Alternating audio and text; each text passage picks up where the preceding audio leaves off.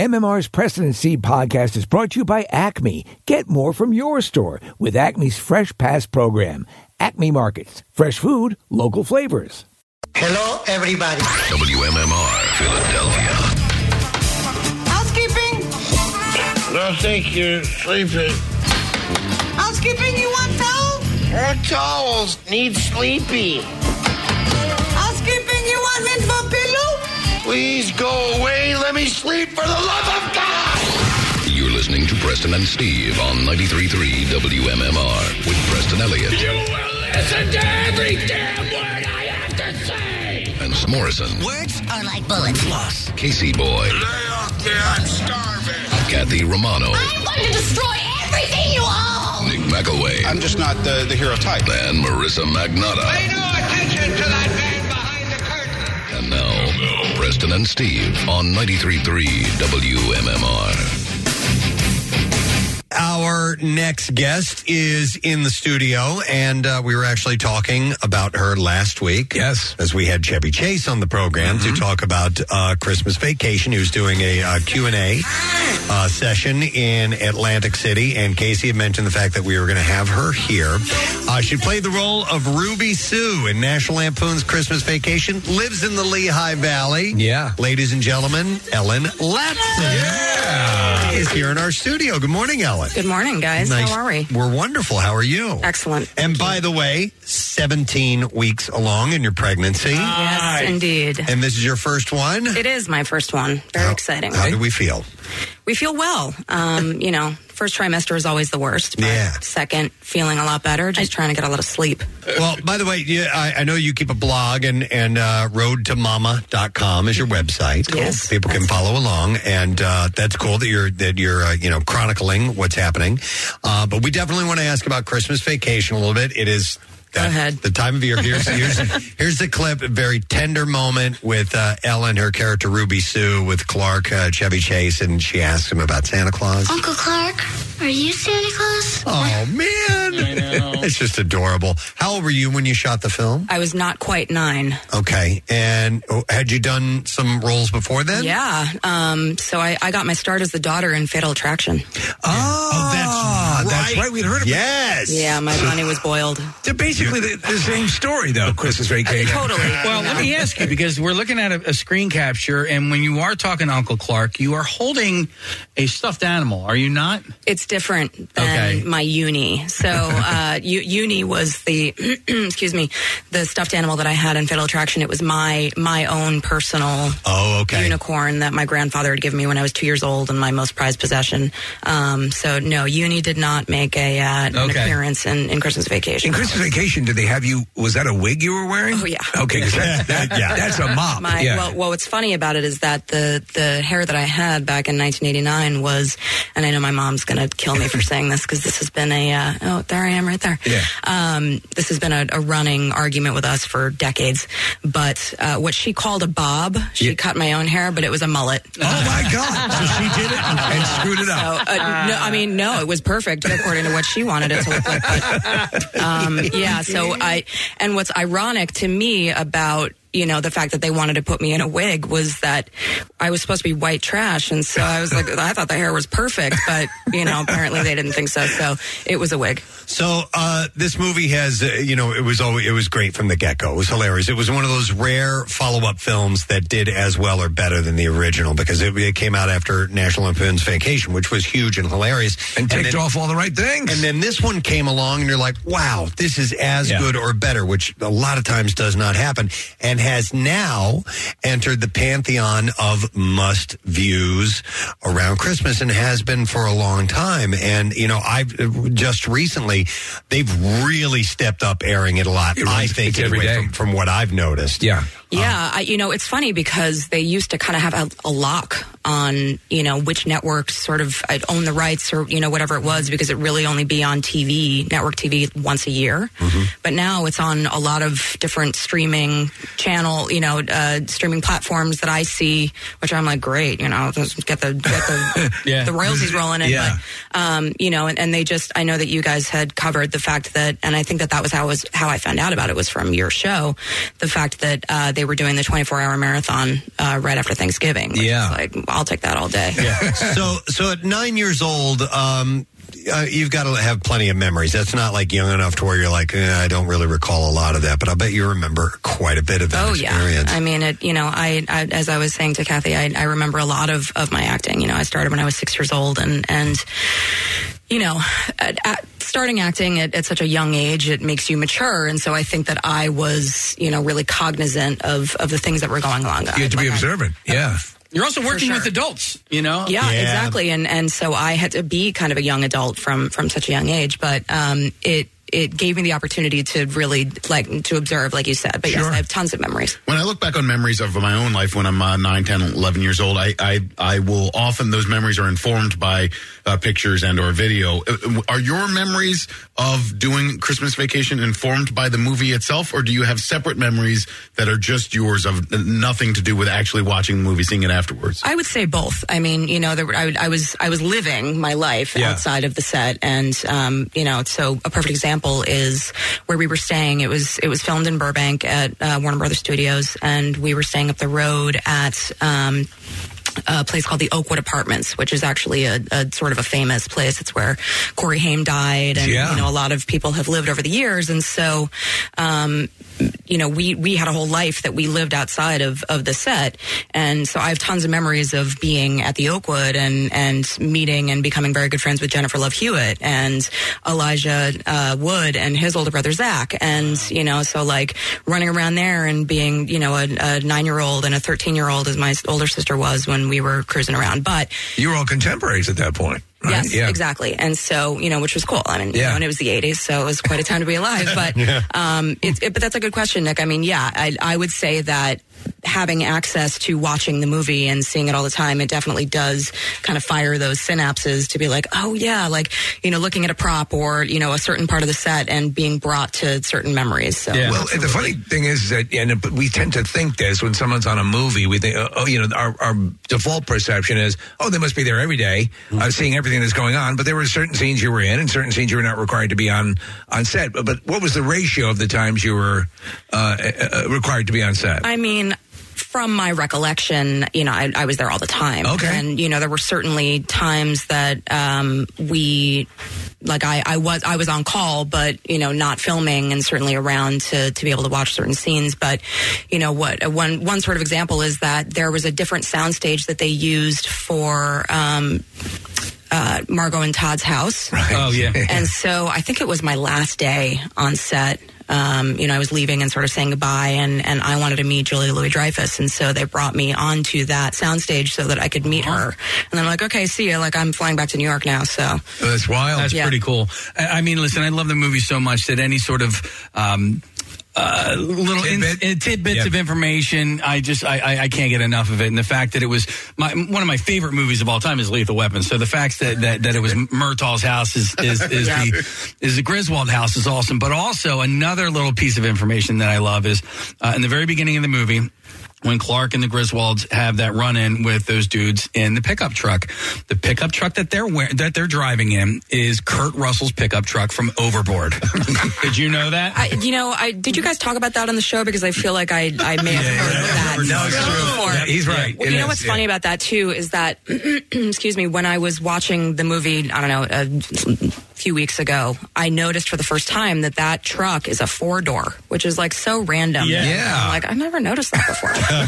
But no, I did not know that about Kurt Russell. There's actually this, I think, I don't know what's made it that much more robust this year, but maybe it's because I don't think it's literally on every night. There's some place to watch it now immediately, as you're talking about all those streaming services and so on and so forth.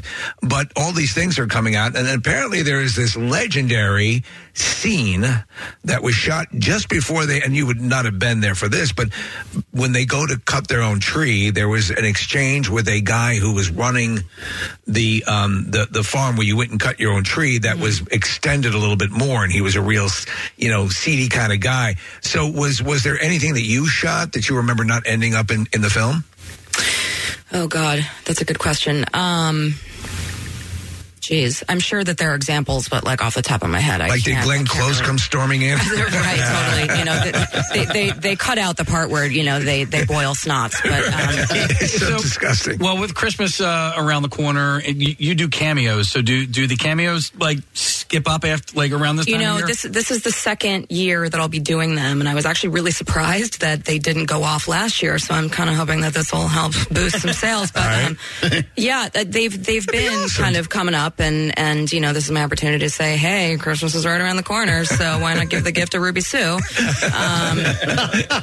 But yeah, it's funny because when I first signed up, they said, oh, we're trying to get Chevy on here and Beverly's on here and Miriam Flynn, and we'd love to do some sort of a reunion. And I'm like, that's great, put that together. I would totally do that. Miriam Flynn was your mom, correct? Right, yeah. and she was a great character actress. Oh yeah, and she's still alive. She's still working? Okay, because she popped up in a whole bunch of stuff. What were your recollections? Chevy was very complimentary about Randy Quaid. What was your memories of? I have sort of the fewest memories of Randy. I think that I interacted with him the least, but he was always super nice and great guy. And it's funny because when the doo-doo hit the fan with him, a decade or so ago, I was living and working in San Francisco, and some like hard copied Inside Edition type show came out of the woodwork and reached out to you, through my work phone, which I was like, how the hell did you find me?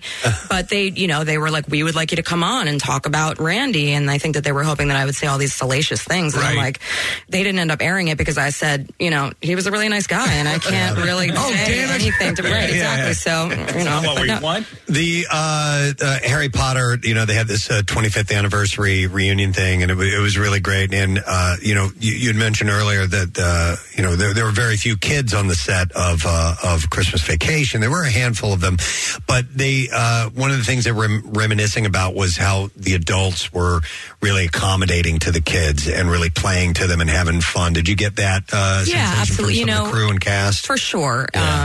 It sounds cliche, but we really were a big family. It was a total ensemble cast, and the crew was all very tight and seasoned pros. I mean, the grandparents, as Preston pointed out, when we were talking to Chevy, you had some of the great character actors of all time. Oh yeah, Doris Roberts and Diane Ladd. Yeah, totally. And everybody was wonderful. Meg Questel was just like a doll. She was. I mean, the great part you can see because she had been in films for the longest time, and you could see her when she would move her body. She was moving it in the old style. Betty Boop. Betty Boop totally way. The voice of Betty Boop. Yeah.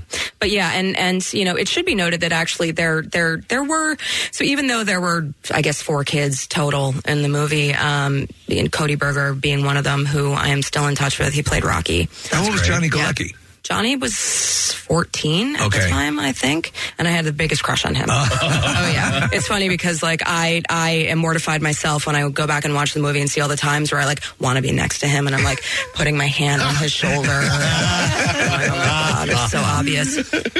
But Johnny actually had a bunch of siblings, and Cody lived in the Valley, so he wasn't at the Oakwood, but the rest of us were staying there, and we became friends with his, the Galeckis, and he had a bunch of siblings, and so even though they weren't in the movie, I felt like we, and my sister as well, there were a bunch of kids that were around. But yeah, I mean, all the adults were super accommodating and really sweet, and somebody texted in and wanted to know, are her eyes still uncrossed? And I can say yes unequivocally. For now, right? Yeah. Did you have to do schooling on set? Or? Oh yeah, of course. Yeah. I mean, any time I was working and it was during the school year, I would have a tutor. How long was the filming? How long did it last? It's like 3 months. And when did they shoot? What time of year? May to July, I think. I remember wrapping before I turned 9, which is in late July. Unless I'm incorrect, I believe the movie came out in the summer when I... December 1st. Was it December 1st? Okay. For some reason, I remember sitting in... not unless I went back to see it again. But yeah, wow, I didn't realize that. Yeah, okay, I've always had a perception of seeing it that way. But as Preston said, instantly it became it was so spot on, the John Hughes material. And initially I know he he had written all that stuff came from the National Lampoon. Yep. And so was he around at any time, John Hughes? Not really. I mean, I met with him during the casting process, and he was a doll. Yeah. What's that like? And do you have any recollections of that whole? I do. So one of the reasons why I was brought in at all was because, besides the fact that I was a brilliant young actress, but you starred in Fatal Attraction, stole the movie. Totally. Yeah. Thank you. So the casting directors for Christmas Vacation were the same as Fatal Attraction, Risa Bramon and Billy Hopkins. And so they had a relationship with me, and they knew that I had good stuff, and so they brought me in, and I went through the same process, met with them. They wanted to, then bring me on, and I met with John Hughes and Jeremiah Chechik, the director, and I got the part. So it's an awesome thing. Yeah. You're just tuning in. Ellen Lanson is here with us. She played Ruby Sue and Christmas Vacation, but also in Fatal Attraction as well. Going to Fatal Attraction, Michael Douglas, Ann Archer. Ann Archer, all of them. Did you guys have a good time? With them? Mostly I had a great time. I mean, I was super young and took to it really, really well, and it was sort of a fluke thing getting the part in Fatal Attraction. I got the part out of like 2,000 girls nationwide. It was an open audition, and I was 6, and it was kind of a lark, and it all sort of happened. And so there was such an explosion around that movie when it came out. I mean, it happened at the I believe the beginning of the AIDS situation, and so there was just a big push for general, not screwing around and be careful about what you did. And I remember that was it was huge. Were you able at that age to perceive any of that furor over the movie? Or? Oh, definitely not. Okay. And for me, because it was all new, I didn't have any sort of a career prior to this. Right. This was a brand new life for me, but yet something that I adapted to really quickly and really loved.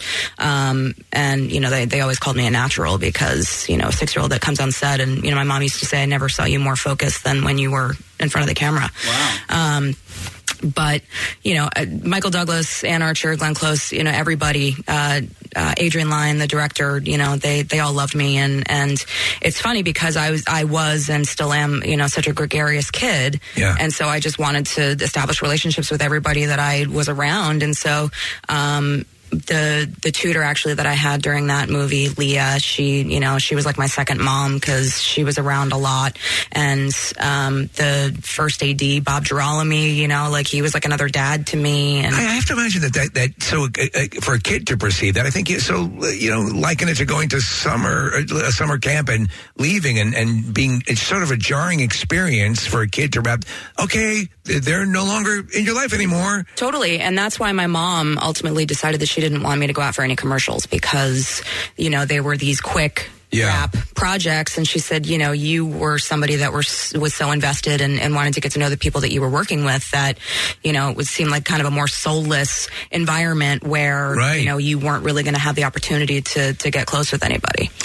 So acting didn't turn out to be a lifetime profession for you. You did it for a few years. What made you switch gears a little bit? So I acted from age 6 to like age 15, and I grew up in Westchester County in New York, which is just above the Bronx and, a half hour away from New York City. So I was in those days able to go to school, and then, my afternoon activities weren't like going to play soccer or learn piano. They were to audition. Yeah. But then I ended up going to boarding school in Vermont, at age 15 because I needed some structure, apparently.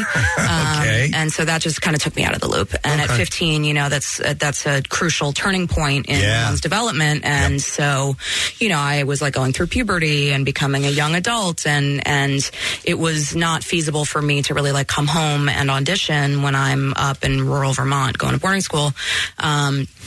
And, I did go on like a handful of auditions. I think that I came down, and actually Adrian Lyne wanted me to audition for his version of Lolita, which did not happen. Did not happen. It's hard to surpass Kubrick. Right, yeah. I mean, yeah. So, right. Yes, exactly. So, and then I actually the producers and whoever went through a lot of hoops to try to find me to come down and audition for Queen Amidala for the Star Wars prequel. That's freaking crazy. Yeah, totally. And I think in their mind they were looking sort of for a more like perennially young, right?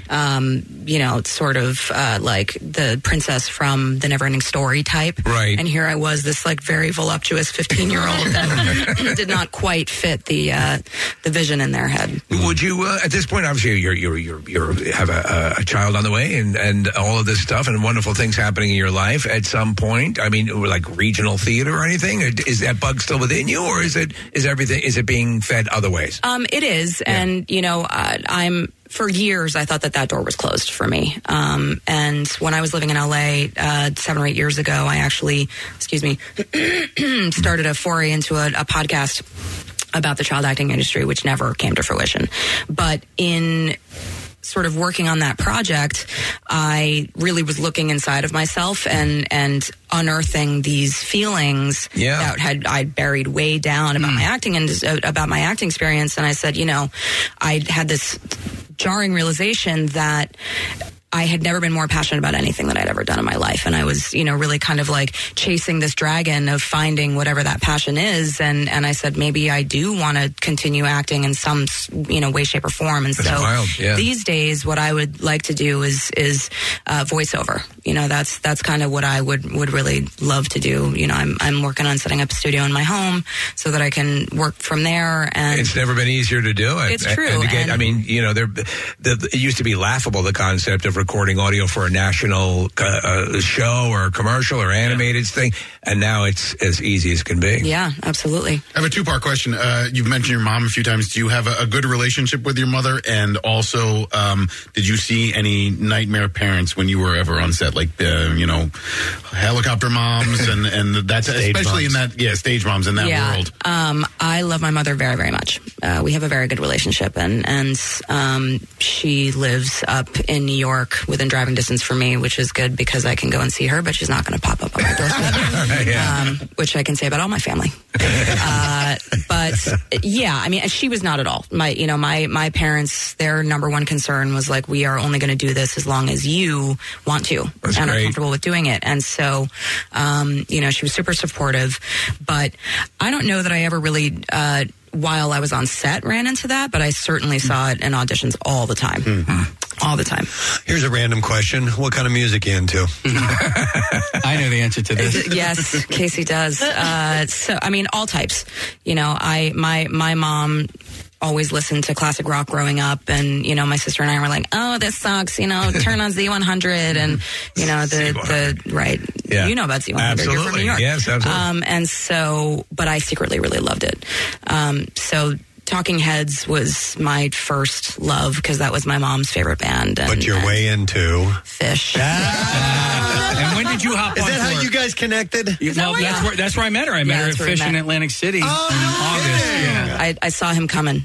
Yeah. And I was like, hey, Casey. And he was like, hey, because I'm sure that you get this a lot when people. Yeah, but we had never met before, but I knew that we you were talking to John Brazier. You saw him at the Dead show. And so I knew that you and I had been in the same settings from time to time, so but I didn't know what you looked like. Yes, exactly. And it's funny because, there's my girl Abby and her husband Picture Michael. of her at a Fish con. Yeah. So I went to my first Fish show in 97. But I wasn't into it at that point, which I'm like kicking myself now for having missed out on all these years. 98, 99. Yeah, I was 17 at the time, so I Is this post-boarding school? It was during boarding school. Wow. So that little act of rebellion.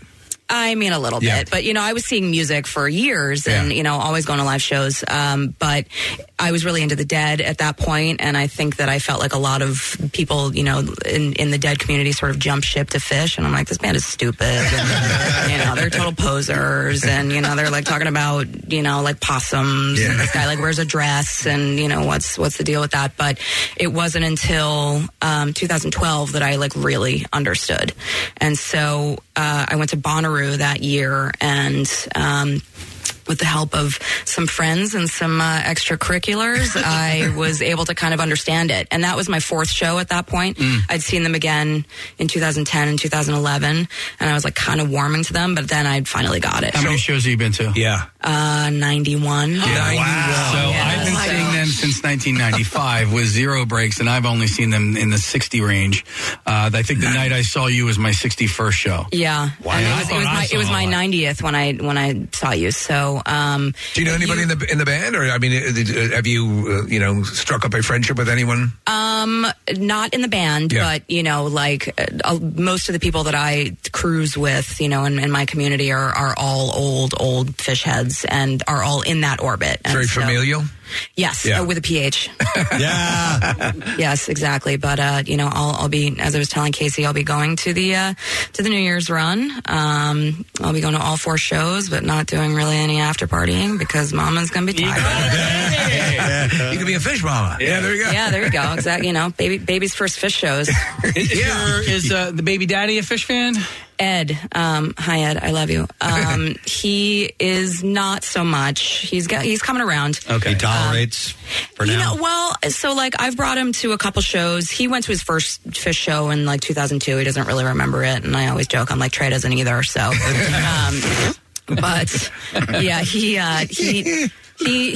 enjoyed it. I brought him to one of the New Year's makeup shows in April, and we had a great time. And then I brought him to Merriweather this summer and had fun. And so, I think that he definitely wouldn't admit it.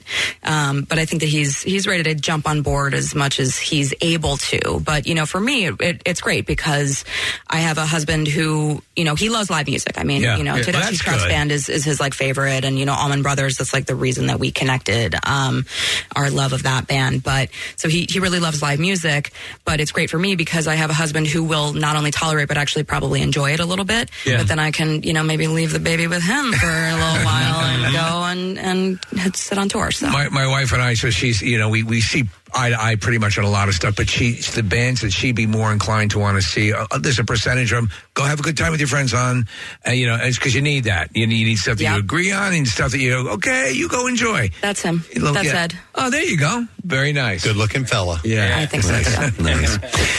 Well, this is cool. Thank you for coming by and sharing the stories and all that stuff.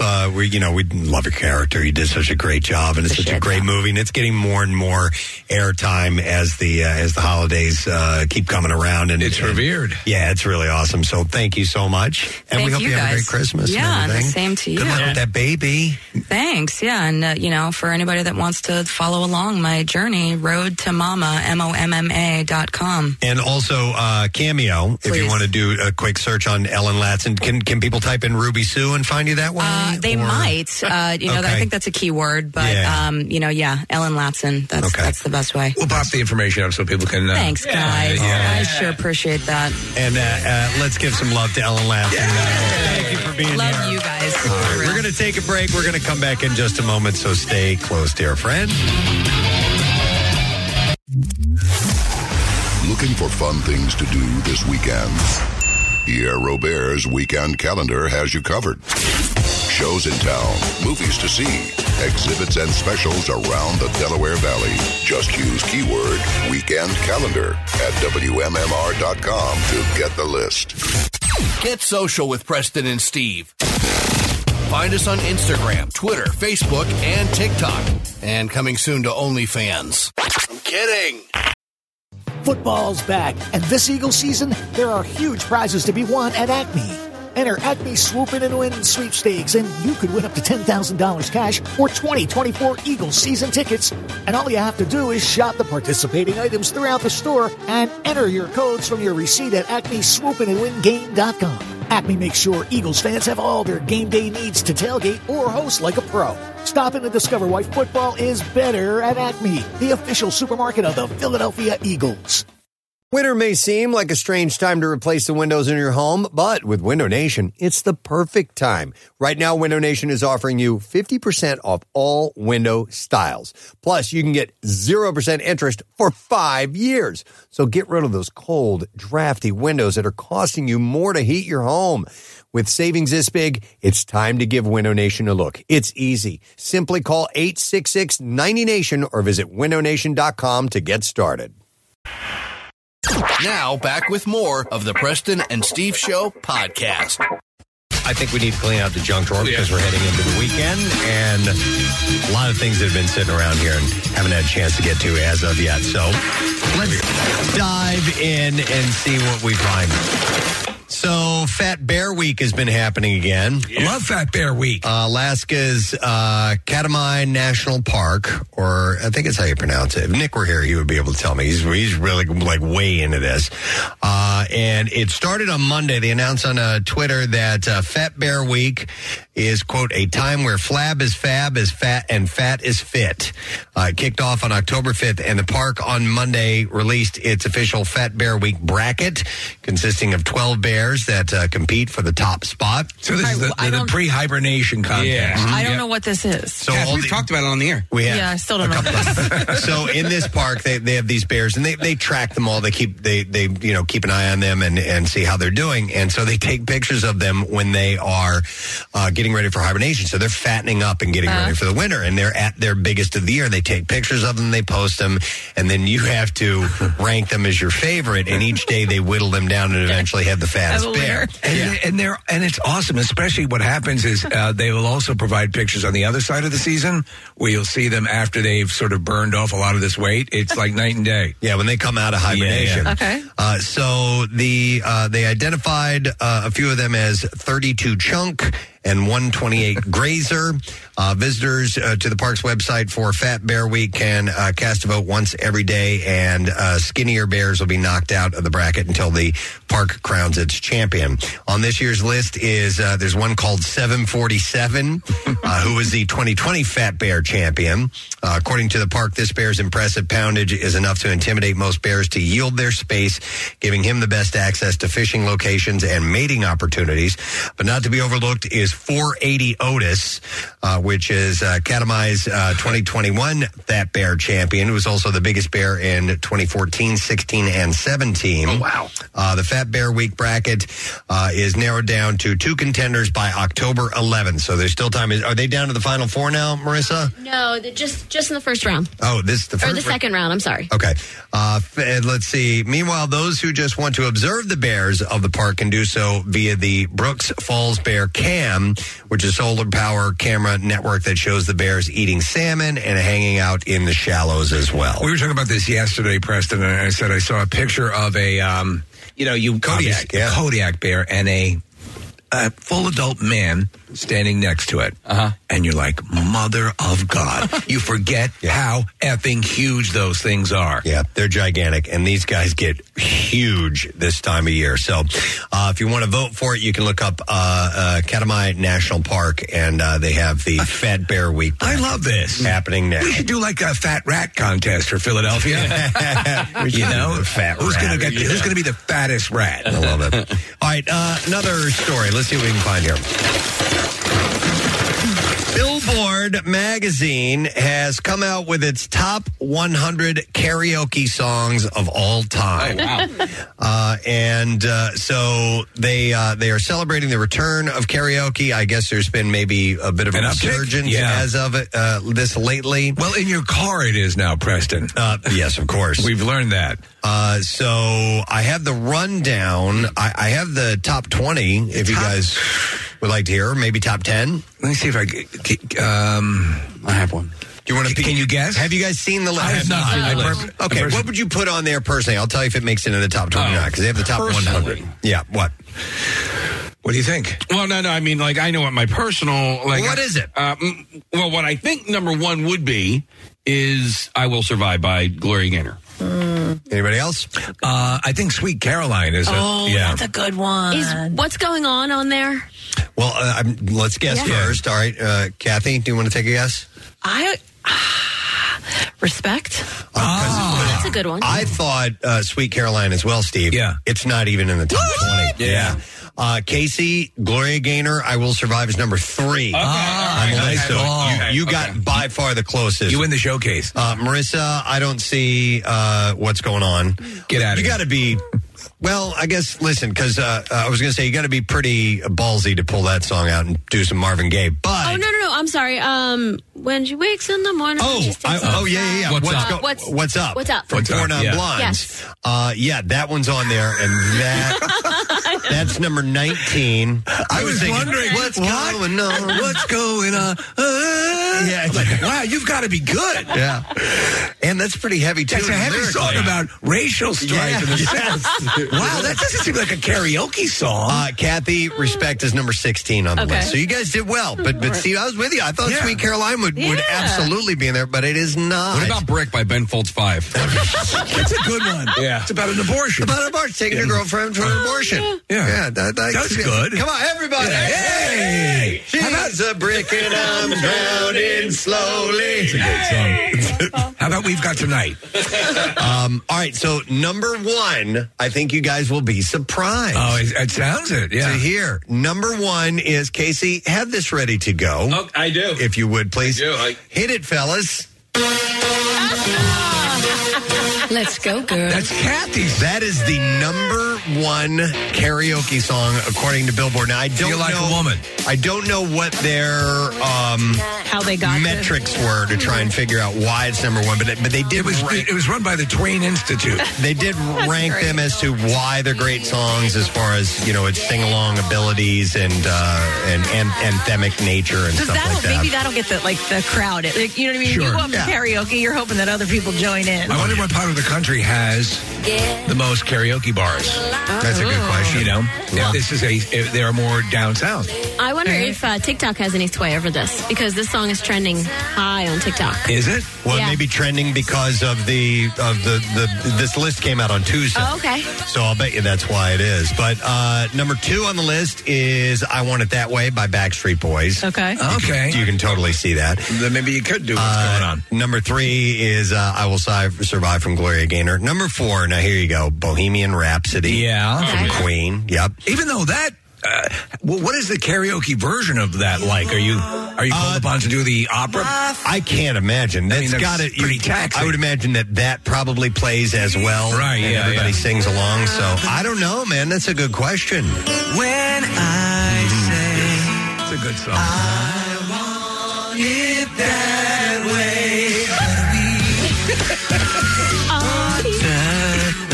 I don't know the words. Come on, Kath. Good. Oh, that wasn't me. That was Marissa. Number 5, and I wish Nick was here, because Lady Gaga and Bradley Cooper. Shallow. Oh my God! Seriously? Which Nick thought was Shiloh, as in the Battle of Shiloh, the Civil War. And also a good song, but that's going to kill the mood in a bar. I know, but it's a duet. So if you get 2 people, you got to think about duets, because sometimes that does happen. People like to do that. Which, by the way, wasn't that the name of that movie, that karaoke movie? Duet. Yes, with Huey Lewis was in it. I actually like that movie. It is a good movie. Gwyneth Paltrow and Paul Giamatti and Andre Braugher, and it's a loose, stupid concept. Yeah, but I liked that works. movie. Yeah. All right. Then the Kids in the Hall did a great skit about karaoke night. Okay, and about about that's my song. Listen, I worked karaoke night at McGillen's Old Ale House for, I feel like it was at least a year. First of all, DJ Joe C had the best karaoke catalog of any karaoke night I'd ever. I mean, he had thousands and thousands of songs. He had and so he had a really great catalog. Right. But people went there who they thought they were superstars. Right. It is kind of wild to watch that. There was a great documentary about when it was really hitting, when it was at the top of its popularity, and the people who it really became everything to them. Sure. Yeah. So number 6 on this list is Alanis Morissette, "You Ought to Know." So, especially Kathy, sing it. I'm happy for you. Come on, guys. Best for you both. Another version of me. She preferred it like me. And she'd go down on you in a theater. Remember when they bleep that? Yes, go down on you. That part, but I mean, it's got a great chorus, and so you can see everybody getting into it. All right, number 7 is Nicki Minaj, Super Bass. I don't even know that one. She's a super bass. Super bass. She's super bassy. Maybe I'm wrong. Maybe it's super bass. Maybe it's about fishing. Super fish. Yeah. Super fish. She's super fishing. Number 8, here you go, is an ultimate sing-along song, Friends in Low Places.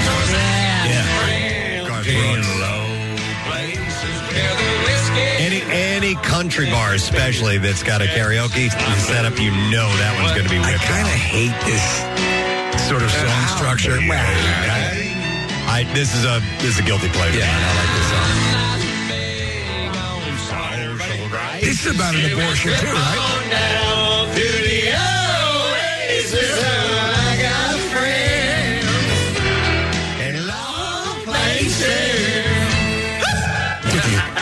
I hope somebody from XTU was walking down the hall. You know the hidden verse too? No. Oh, that's the classic for karaoke when you whip out the hidden verse. Oh, what is it? I don't remember it. You bring it up and you don't know what's it. Tease us like that. You know how to solve the puzzle, don't you? No.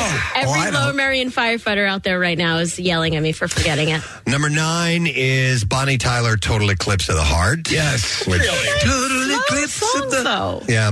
Turn around, bright eyes.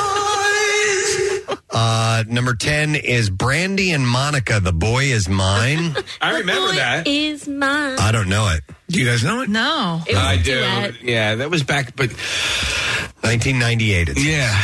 I don't know why that would be top of the... Okay. All right. Well, There's a lot of this that doesn't make sense. Again, if it's a duet. So number 11 is a duet. Elton John and Kiki D, Don't Go Breaking My Heart. Don't go breaking my heart. That's a pretty classic, man and woman back and forth song, so I could see that. Number 12 is Kelly Clarkson's Since You've Been Gone. Yeah. I get ready for the first time. I guarantee you. Yeah. You'll hear more voices cracking during that one, right? Yeah. Speaking of voices cracking, Stephen, we were in Ireland the first time we did our show live from there. We were in a bar and they had a karaoke setup, and a guy started to sing, I think it was a One from U2. And so it starts off in a lower register, but at some point Bono starts going for it, and this guy had to switch. He had to drop an octave, and I felt bad for the guy because you could tell he had never sung at karaoke before, and he was doing pretty good until it hit that higher part. You're like, oh man, oh no, I didn't know that was way gonna more than I happen. could do. No. All right, this is Rochelle's jam. Oh, this is the one. And anytime if we're in the car and it comes on the radio, I know what it is. there's 2 songs. Go ahead. That she will not only sing, but she will sing to you. And they're just total women anthems. Oh. So I'll give it to you. Wait. Okay, what? No, all right, go ahead. I can't think of the name of the song. You know he likes the bitch one. Yeah. Yeah, so good. That one? No. Okay, that's another one. Yeah, she likes that one. What is this? Crazy Bitch. Crazy bitch. Yeah. She loves that one, but also Carrie Underwood, Before He Cheats. There you go.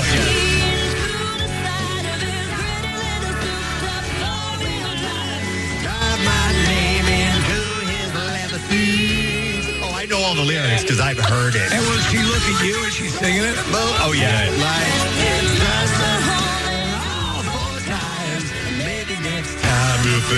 Before he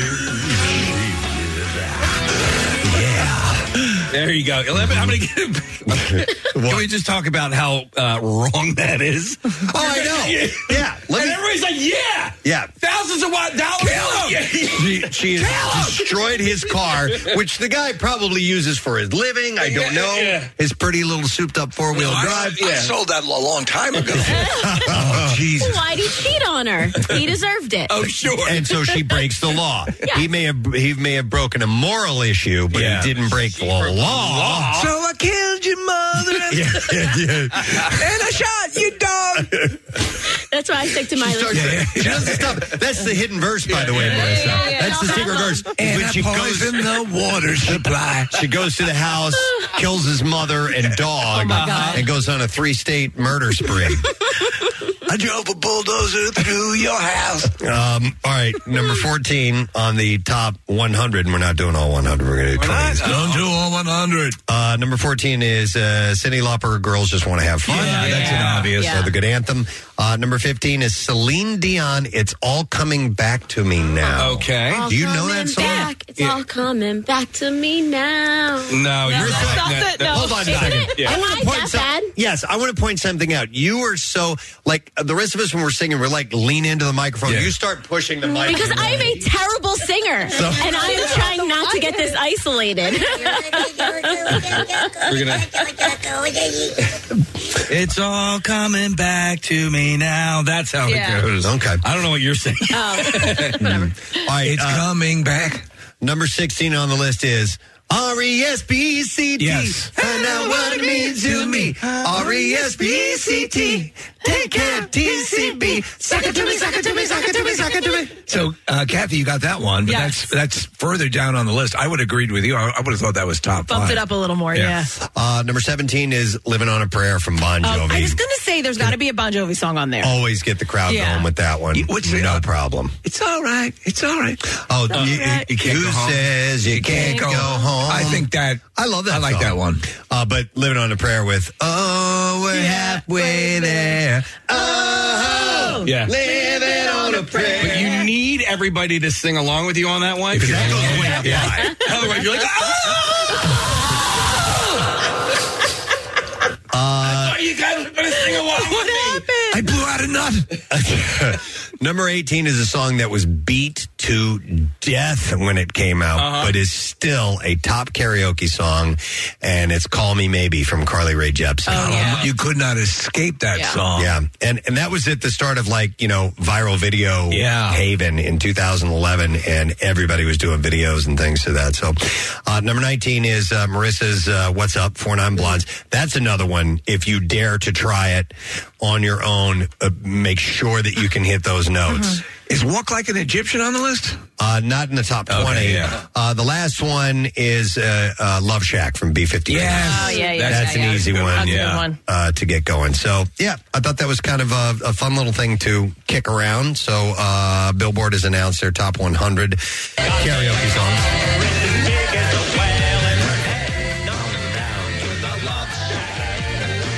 And you don't even need to be able to sing to do the Fred Schneider part. Fred Schneider saved anyone who can't sing. Yeah, you're right. Press, your wife said illegal or not, don't piss her off. I'm with you, Shell. I know. So anyway, Shania Twain holds the top spot, and that is Man, I Feel Like a Woman. Who knew? I didn't think that would be it. All right. Let's see. We're in the junk drawer, right? Yes. I got time for a little bit more. A little more junk. And then we're going to have to move on because I got to be filed. Here we go. Got one. Oh, yeah. A recent study has revealed that a staggering 7.4 million people could be pleasuring themselves during the work hours. Yeah. I just did. This is in the United Kingdom, by the way. In a survey of 2,000 people. Oh, that was an extraordinarily good dog. Now, back to the accounting. They discovered that 14% have pleasured themselves during work. They also found that men are 3 more times likely to take advantage of the time spent. In fact, I would have thought it would have been 10 times as likely. Working from home. All right, so this is something I was I was talking to our sales manager. Don't come in, I'm busy.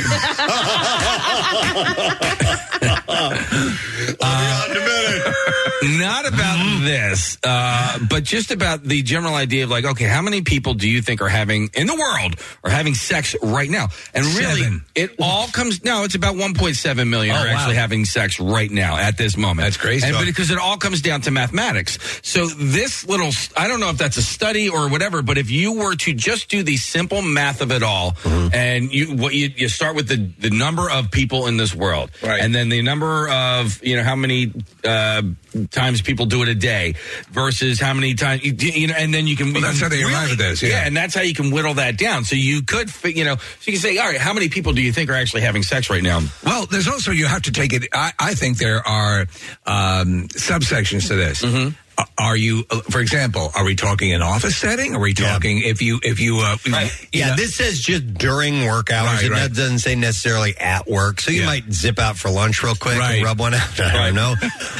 But furthermore, a third of higher earners with a salary, and this is in pounds because it was a British study, 35,000 to 45,000 pounds are more likely to pleasure themselves. A further 27% of 25 to 34-year-olds also confessed to doing it, followed by 18% of 35 to 44-year-olds. We'll talk about that new proposal when I get back from my tugging break. The overarching reason for doing so was that it helped people relieve stress during the working day. And it's apparently a concept that a Barcelona company swears by. Adult entertainment company Erica Lust Films has introduced a unique form of timeout in ever heard of jerkmate? In the form of spank breaks. So wouldn't it be wild if now you walk in the building and there's a bunch of people pleasuring themselves by the front exit? Yeah, instead of smoking. Yeah. You thought it was awkward when you went to the bathroom and someone was... Now you gotta deal with this. Right. I can't stand walking out. I can't say the word, but yeah. So the 30-minute breaks aim to normalize the activity and achieve less aggression and more productivity in the workplace. And there's like 50 people outside jerking it. To the CEO. Imagine if Bill came into a meeting and was like, listen, guys, I really want you to take a spank break. The CEO explained that the company it says a rota. And while it's obviously not mandatory to embrace the benefit, each member of staff schedules their self-love breaks to avoid overlapping. Anybody want to join me for a jerk?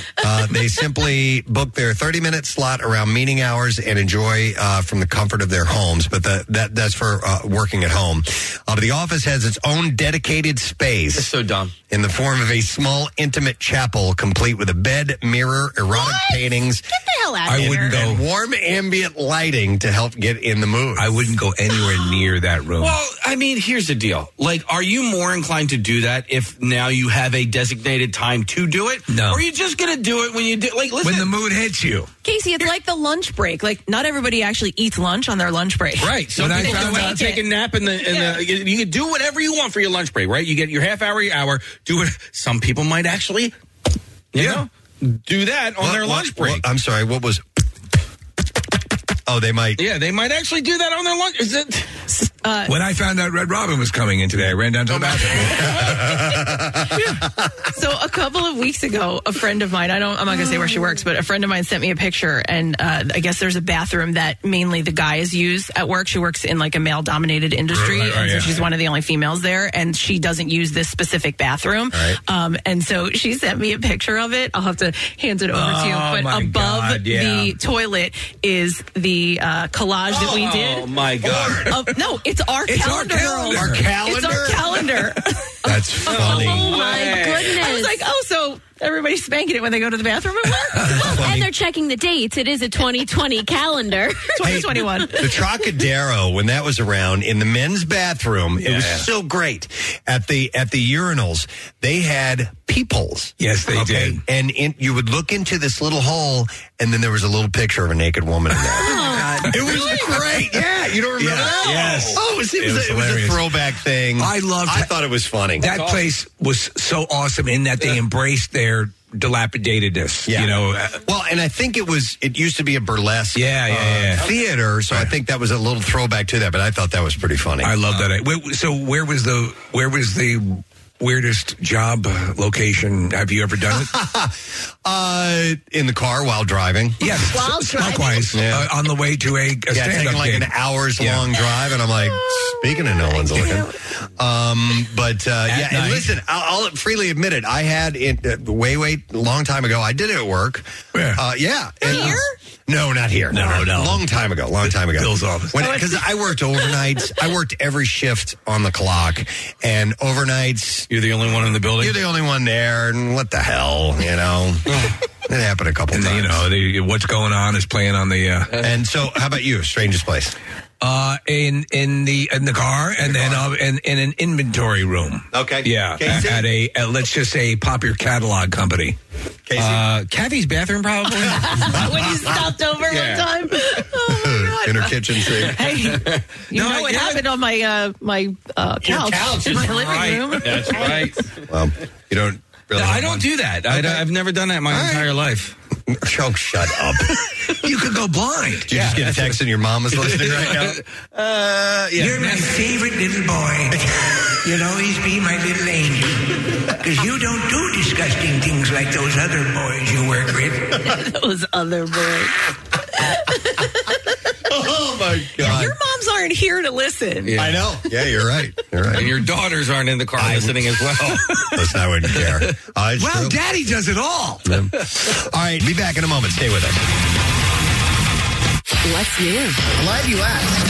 I hear the sweet, The Rolling Stones. sweet sounds of heaven. Blink 182. I don't wanna wait to do this one more time. One more time. Tomorrow, get ready to rock your holiday socks off. It's Pierre Robert's Christmas Radio Spectacular. Hours and hours of the best and most festive songs and special season's greetings from rock's best bands. The holiday happiness continues all weekend, leading up to another special moment on these airwaves. Join in the fun with Jackie Bam Bam's annual Santa Tracker show Sunday night as the big man prepares for landing in our area Christmas morning. That just makes the holidays better. Like vodka. What? Huh? Merry Christmas from the station always sneaking a peek at the presents. 93.3 WMMR. Everything that rocks your holidays. We have a guest standing by. We had the pleasure to speak to him not that long ago and had a great conversation with him. Doing a similar thing with the movie Cat Shack at that time. Yeah, but now it's National Lampoon's Christmas Vacation, and there's a screening and a Q&A taking place. And this is going to be, it's this weekend, actually. It's going to be on Saturday, and it will be at the Tropicana Casino and Resort in AC. Tickets are available through Ticketmaster, and we're very excited to welcome once again Mr. Chevy Chase. Hey. Chevy, thank you for coming on. Chevy Chase. I've never heard a voice that low in my life. Thank you, sir. I appreciate the compliment. Yes, who is this, please?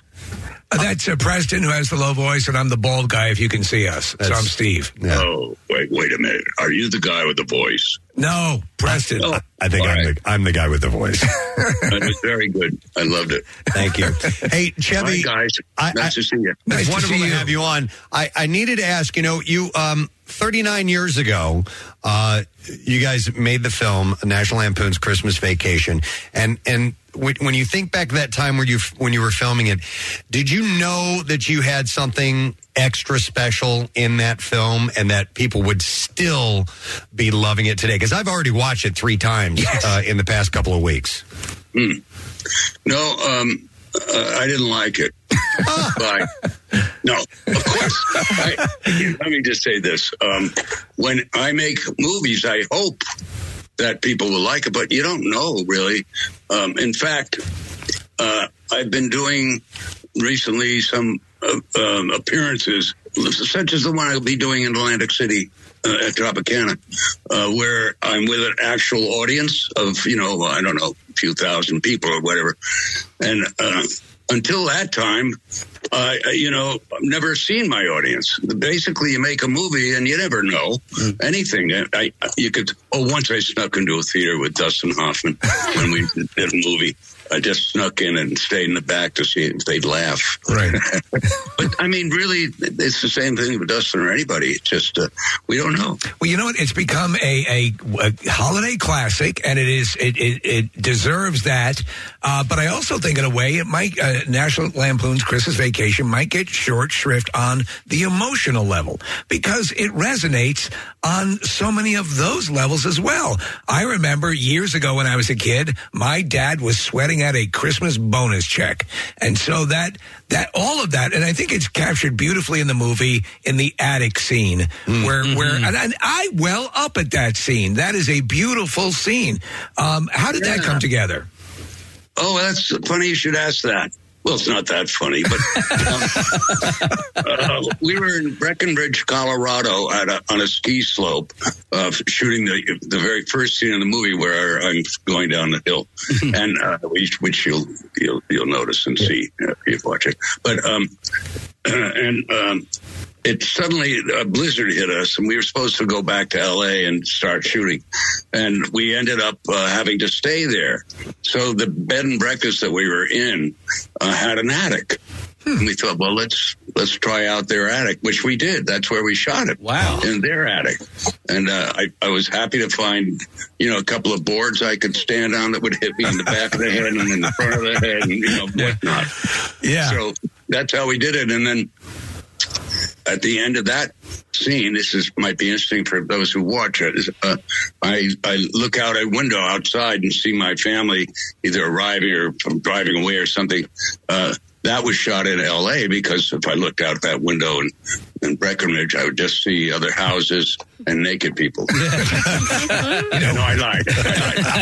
No, but Steve's right. And I watched this movie the first time I was a teenager, and now I'm a father and I have 3 kids, and so the movie kind of on a few different times hits differently now as a father, and somebody who prepares to make sure that Christmas morning is as magical for my kids as it was for me. So yeah, that one scene in particular is hits different. But I always get surprised that when I can laugh at the same joke over and over again. And Chevy, the scene with you and the lady at the lingerie counter, it does not. Every single time I watch it, I'm like, I cannot believe that I'm like legit laughing out loud at the same joke over and over again. And when she says, "Can I take something out for you?" and you just start laughing, I laugh along with you. And I know. I'm not going to say it on the air here, but thank you. No, I love that part. And then you can't see the line, can you, Russ? Is it lost on you at all that, and you have to be aware of this, that people quote you all the time? Like, I can't go play around the golf without using one of your lines from Caddyshack. Fletch, everything, yeah. Christmas time, there's always, Fletch. I have 2 Fletch sound clips that I play. You can hear these. Hey! And this one, I use those clips all the time. And it's just these little subtle things. Is it lost on you that you're part of people's everyday vernacular? No. Well, it's lost on me, and that nobody tells me this except a sad guy like you. No, I'm happy. Honestly, I suppose I make those movies just for that reason. I'm different than other people who are, quote, comedians, and I say what maybe my dad would have felt was funny, that kind of thing. So I'm amazed at people's reactions, and I love it because he made me laugh a lot. So there you are. No, that makes sense. There's a wonderful, and I just in research for talking to you, I checked out, did some reading and watched a video. There was a video of you with your daughter and your wife watching. This is a couple of years ago. You're watching the movie, and it was phenomenal because it's your daughter and you looking at each other, especially the lingerie scene, and she's like, "Oh, Dad!" You could just see it on her face, and you give her this loving look, and it was just beautiful. Yeah. Well, I also have 3 children, and they're my daughters. Of course, they're now in their 30s, but we're a very close family. This is where I live. This is what I do. I live with my wife and 3 daughters, and God, do I love them all. They're just the best, and I wouldn't be alive if it weren't for them. Not to say that I was dying or something, but just, I just, that's it. I mean, I was looking at my wife this morning. I was in bed on top of her. No, I was in bed on. Oh, my God. No, I just look over, I peek over to her side of the bed, and she's out like or something, and I just love her. Yeah, no, I absolutely understand that. What I also love, Chevy, is you love the actual describing the movie, and people are going to go see you. You're going to get your money's worth because you have tons of stories. And I did not know that the house featured in the Christmas Vacation was actually the same house used in the Lethal Weapon movies. Well, that's right. Once we went to L.A. after getting out of that place, we had a place called the Warner Ranch. It was right across from Warner Brothers Studios. And there must have been 12 or so houses that they would use over the years. And we picked one that had a great lawn. And on the lawn, by the way, there was a toilet. Just a toilet. You mentioned Lethal Weapon. that I believe there was a toilet scene at the very end where Danny Glover. Danny Thomas. What? Danny Thomas, Danny Glover. Danny Glover's on the toilet. Yeah. Like the toilet explodes or something. Yeah. So I said, that's got to be the house for us. And the property people had clearly forgotten to remove the toilet or just said that heck with it, and they got another house. And so I had our property people please remove the toilet from the lawn. And then there's this scene, it's like one of the first scenes in the movie in which I fall off the roof, setting the lights up. Right. And I land behind this bush. And I landed on the toilet. Nobody saw that. That's where the property people this time put it. Oh, my God. That's hilarious. Wow. Yeah. Hey, we are going to have, there's one of the stars of Christmas Vacation actually still lives in this area. And we're going to have her in studio on Monday. The young girl who played Ruby Sue, Ellen Latson's going to be here on Monday. Oh, my God, yeah. Yeah, so what a little kitty. Yeah, well, she's a grown-up now. Do you have any memories of shooting any scenes with her? Because you guys did have that really touching scene. Beautiful. When you were Santa Claus. Yeah, Santa Claus, yeah. Yeah. We went out together after that. That's cool. That would have been illegal at the time. I'll say. No, she was a lovely girl. I can't remember exactly what Ruby Sue ended up doing because I sort of lost track of her, but her name is Ellen. Yeah. And I hope for the best for her. She was terrific fun. Yeah. Talking about, speaking of the cast, when the entire family is at the Griswolds, look at the lineup of people that were in that living room. John Randolph, Diane Ladd, E.G. Marshall, Doris Roberts, Randy Quaid, of course, William Hickley, the great Mae Questel. What a group of actors. That just must have been... Don't forget Beverly D'Angelo. Beverly D'Angelo, of course. Yeah. In trouble. And no, you're right. Mae Questel and John Randolph was my dad, Mae Questel. Yeah, a great group of really good actors. William Hickey was a teacher, and some of the greatest actors went to his school. I think at that point he just won the Oscar for it. Was it Prizzi's Honor? No, I didn't win it for that one, but I won it for the... No, he did. Oh, that's correct. I'm so sorry. Yes, he did. Yeah. Well, having that cast at that level of capability, for in supporting roles, just made everything that much better. Now, the legend has it that you also incurred an injury during the tirade sequence with the front lawn decorations that were not working with you. Is that true? Well, that's right. It was a rant. When I was ranting about how I couldn't get the things together and all that. And I just, from out of nowhere, decided to kick these reindeer that were on the lawn, punch them. Right. Because I was angry at everything. And that wasn't supposed to be in the movie. I just did it, and the camera followed me. Huh. And I came back with a broken finger after doing it. I thought it was like made of mud or something. I didn't know what it was made of, but it certainly didn't absorb anything except my bones. Speaking of rants, when you finally, when the dam breaks and you realize, Clark is not going to get the bonus, and you go on that, bug-eyed, fish-eyed, blah, blah, that whole thing. Yeah. Was that, had you written all that out yourself and rehearsed all of that, or was some of that just coming off the cuff while you were going through that? No, we wrote it. Actually, I wrote it, come to think of it. And each one of those adults watching me do it, had a little card on the front of their... That is great. You can't see. You can look for it, but you can't see it. And so that's why I put all those words, because I couldn't remember them all. It was just too many. And that's a great thing to know? That's what I was wondering, because it is a lengthy string of pseudo-profanities that were just all over the place. They were bizarre. That's Brando had...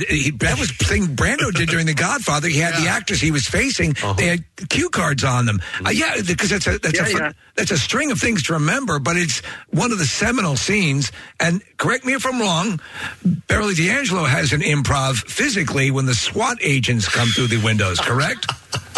Oh, did you say erect? Yeah, it pertains to that. Oh, you said correct, yeah. No, you're right. That just sort of happened. I did not feel a thing. just for those who might watch the movie.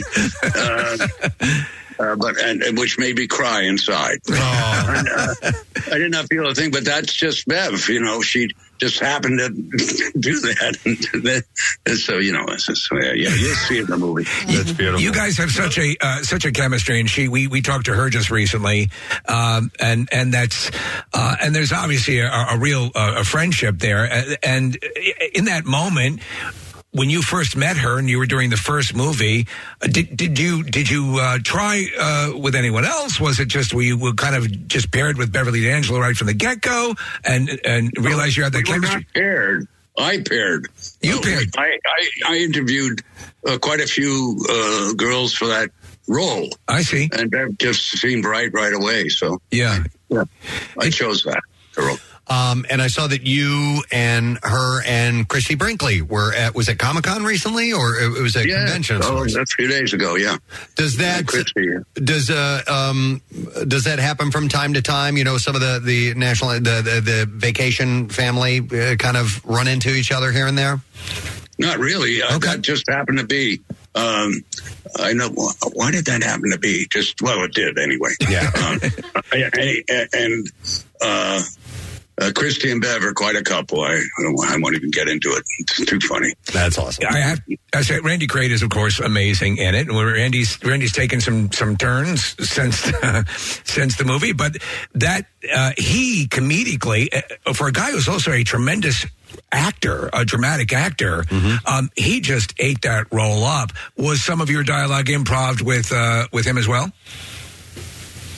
I backed off a little bit and turned your volume off. Are you there? Yeah, we're here. Yeah, we lost you for just a second.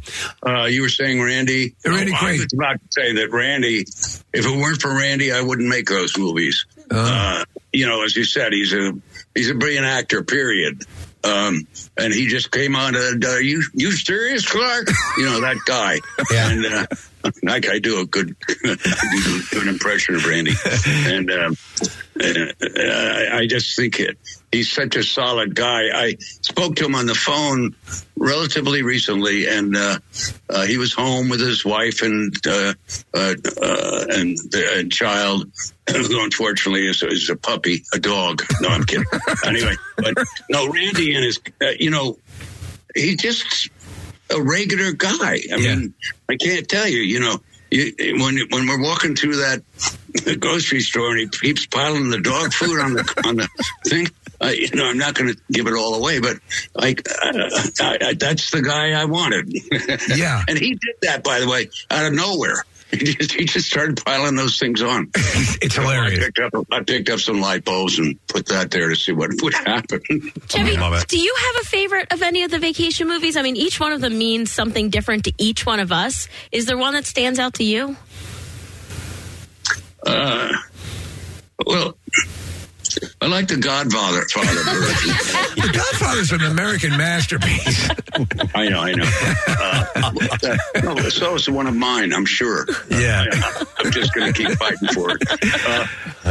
No, I don't think. I think the first vacation and Christmas Vacation are probably my favorites. But then I think about European Vacation. That was very funny. Yeah. Had Eric Idle in that, and then Vegas Vacation wasn't my favorite. It was rough to do, but otherwise, I mean, I enjoyed it very much. Obviously, but I think the first one and the last one. Well, there are tons of stories associated with the movies, and I'll just bring up one that you got a lot of tidbits that you've given us today. But as the legend goes, Chris Columbus was offered the directing role for National Lampoon's Christmas Vacation first, and then passed on it, and he went on to direct Home Alone from that. Is that correct? No, actually, he discovered the country in 1492. Oh, it was that one. Wow. Anyway, I have no idea if that's really true. I don't know Chris Columbus. Okay. I always wanted Harold Ramis, And is that who I got? No, you got Jeremiah Chekchik. Oh, I got Jeremiah. Yeah, that's right. Yes. So there you have it. My knowledge of that is really shaky. What you've given us is worth it, though. The conversation has been great, and this is some of what you'll get if you attend the screening and the conversation afterwards. Yeah, this is going to be thank you. Saturday night at Tropicana Casino and Resort NAC. Tickets available at Ticketmaster. I'm actually going to give away some here in just a little bit. 8 o'clock. It'll be great, fun. I hope the place fills up and is packed with young girls. As a fan, wonderful people. As a fan, we are thrilled you're doing this with your movie catalog because we are massive fans. Absolutely. Yeah. Oh, that's very nice. Thank you. I thank you for that. Thanks you so much, Chevy. Have a great holiday. Enjoy the weekend and take care of yourself, okay?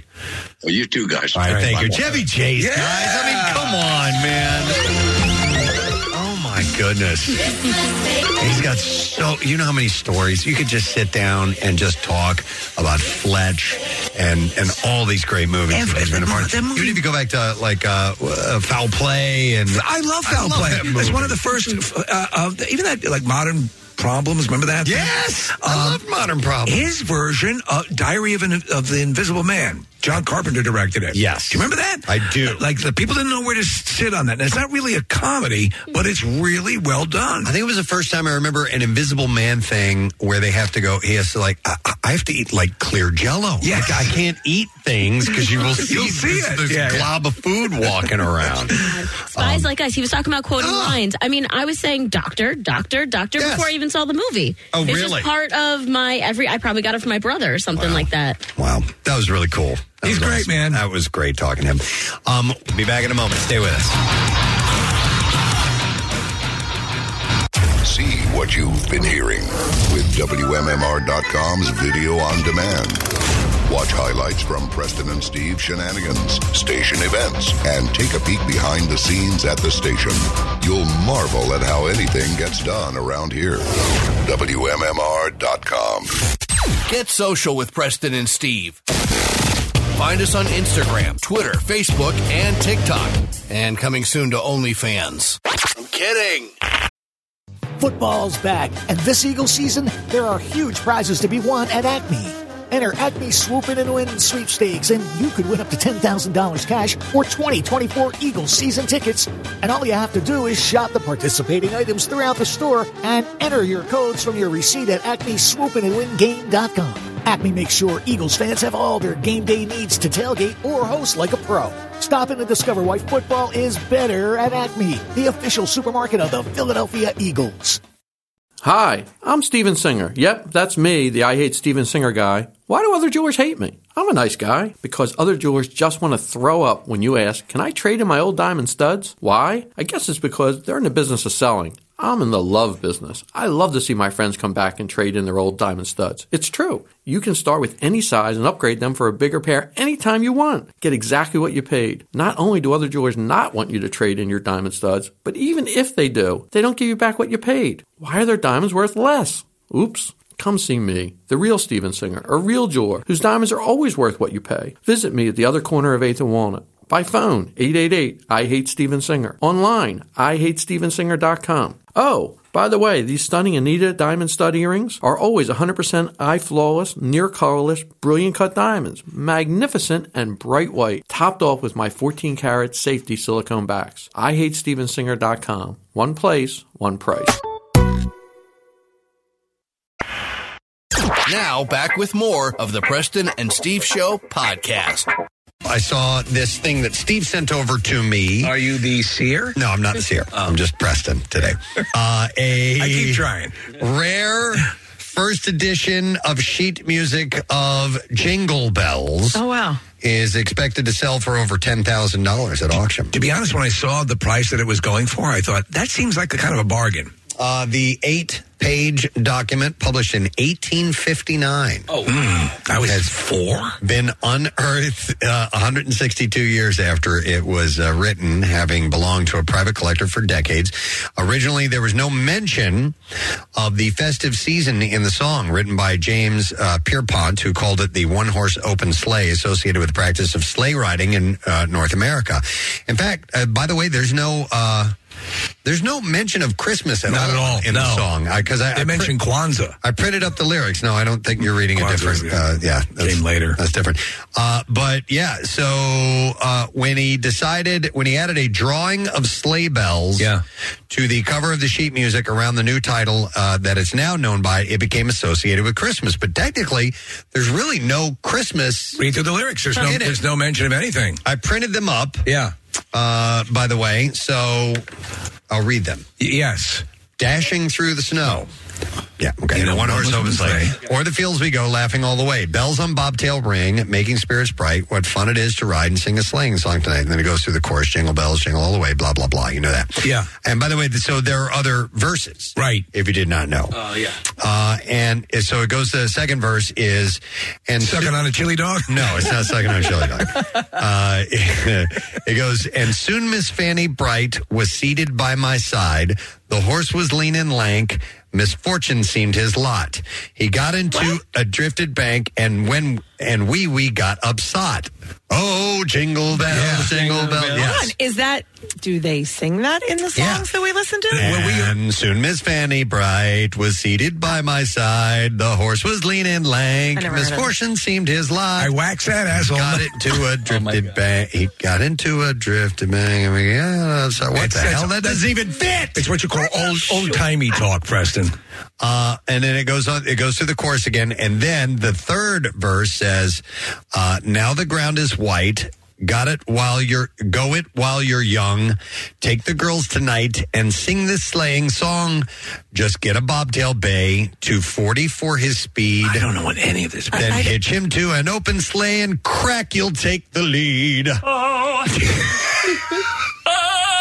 You could be reading from a medical journal. I wouldn't even. Do we just sing the other verse I think over we and sing over the again? ones Is that Brett, see if we have Jingle Bells by, who's the band? 9 Inch Nails? I have Brian Setzer. I have Gary Hoey. No, the current band. The lead singer, British. We love him. Really. Struts? Played the Struts. Thank you. You got it from that. I appreciate that because I never would have got it. But they do a version of Jingle Bells which sings multiple verses. Really? Yeah. Same as the verses? Really? So, yeah, I thought that was kind of interesting. It's funny when you actually go into some of the lyrics of these things that seem so benign. Dude, I'll give you an example right now. And I was thinking of this because of Deck the Halls with Boughs of Holly, which, by the way, I'm wondering how many people think it's Deck the Halls with Balls of Holly. I'm sure a lot do. Well, I remember the, what do you call it? Little Rascals Christmas, Alfalfa said booges of holly. Booges. So, yeah, because I think Rochelle one time didn't know what bough meant. Right. Like a bough is like a branch. Yep. It's spelled B-O-U-G-H. I feel like that's something everyone knows now. Like they've cleared that up. Oh, I don't know. But anyhow. A small community in Alaska where they The one I was going to mention was... Where the cows are. Was, no, you guys are messing me up here. We're just talking about cows in Africa. Yeah. What's the nursery? Ring Around the Rosie. Nope, the not nursery rhyme, but the Rockabye Baby. Rockabye Baby. Thank you. Yeah, thank God you guys are. When the bell breaks, So listen. Break. Yeah, that's Sloth. If you remember, uncanny. So it's Rockabye Baby in the treetops. When the wind blows, the cradle will rock. When the bough breaks, the branch, the cradle will fall, and down will come baby. So there's a kid in a tree. Yeah. In their crib, the wind blows, knocks the whole thing up. The kid's dead on the ground. My baby's dead! It's dead! Why do we put him in the tree? Why? It's like a nighttime. Ask Sloth. When the bell breaks, Sloth. Yeah.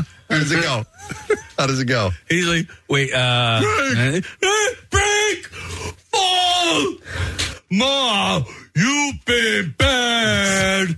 Remember that? They dropped him on his head. Yes, that's it. Several times. Is that what caused his... Yes. Wow. Yeah, I did not know that he was actually brutalized as a baby. The mom admits. She goes, well, I only dropped you a couple times. I only dropped her once. Only a couple of times. It makes this a much more horrifying movie. She beat the hell out of him. He should have strangled her to death. Bizarre misshapen head.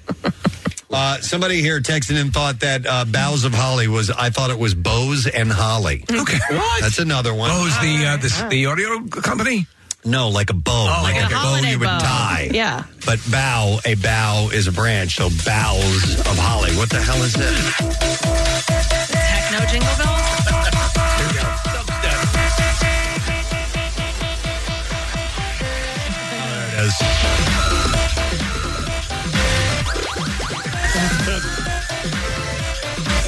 You're doing that.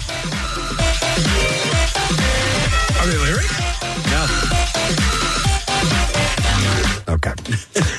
I'm thinking about Sloth now. Do you guys have He favorites? was beaten. Yeah, he was beaten. I mean, as a good. baby. Yeah, that was abuse. Go beat up the baby. Do we have a favorite what? Christmas Carol. Christmas song. Not a favorite version, but a favorite actual song. All of them. Kath, I was listening to Bing Crosby. White Christmas?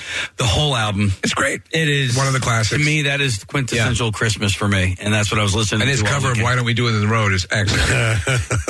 Why don't we do it? I like I'll Be Home for Christmas. Okay. Beautiful. Beautiful. Kind of gets me in the feels. Yeah. A little bit. How about, do you like a more traditional? I do. I mean, just as far, when I was growing up on Thanksgiving night, we listened to Bing Crosby White Christmas as we were eating our Thanksgiving meal, and so for me that is you have a fine memory of it. Yeah. Oh, absolutely. No doubt. Do we have a version of Jingle Bells? I need to hear these other verses. Well, we're working on and also how you would phrase them, because as you rightly pointed out, Preston, they're incredibly clunky lyrics. Yeah. To fit in that melody. Yeah. I have, especially the part about beating Sloth as a baby. Yeah. Kath, I have a whole bunch of different. I have so many different versions of this song, but probably none of them work. Well, I mean, do you want to listen to this one?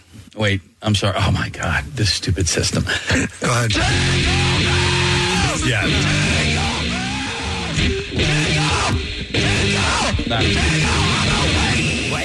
Is that Bing Crosby?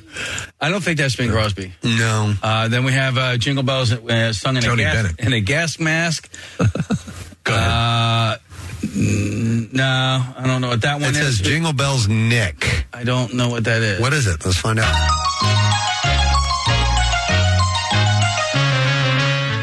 It says Nick intern. Oh, Nick Click. That's right. It's the Nick Click. Stop it. I like that. A couple of people are texting in. It says we pull out Johnny Mathis and Nat King Cole. That's good. Yeah, they're great. Those are good ones too. Oh, what? It is the Bing Crosby Jingle Bells that I was listening to over the weekend, and he does it with the Andrews sisters. Oh, there we and go. what I was thinking about this, Steve, is that they were like thinking they were cool, Yeah. So at the time, They were cool. Whatever they were doing was They were cool. Led Zeppelin at that time. We're gonna sing off beat. Jingle bells, jingle all the way. And so like that little pause was like, I don't. Why didn't you stop doing that? You're throwing me off. That's them trying to be cool. That's them trying to be cool, man. I didn't have to bitch slap all of you. We do have the struts, by the way. We're ready to rock. All right, here we go. All right. By the way, never mind. You go ahead. I was going to say, wasn't Bing Crosby, wasn't he like beating his kids on the... Gary Crosby in his book talks about, he used to call him Satchel Ass and beat him. Satchel Ass? Yeah. The hell does that mean? I don't know. I think it's something you say before you beat your kid. I guess so, right? Wow, okay. All right, so yeah, let's hear if these other lyrics are in it. This is a cool version of this song.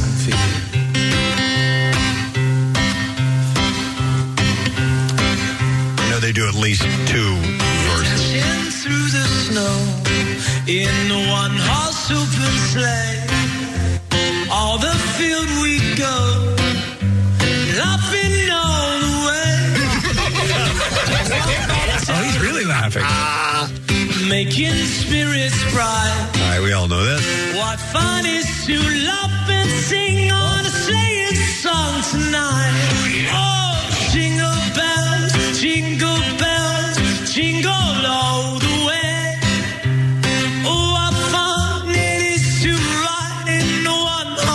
open sleigh.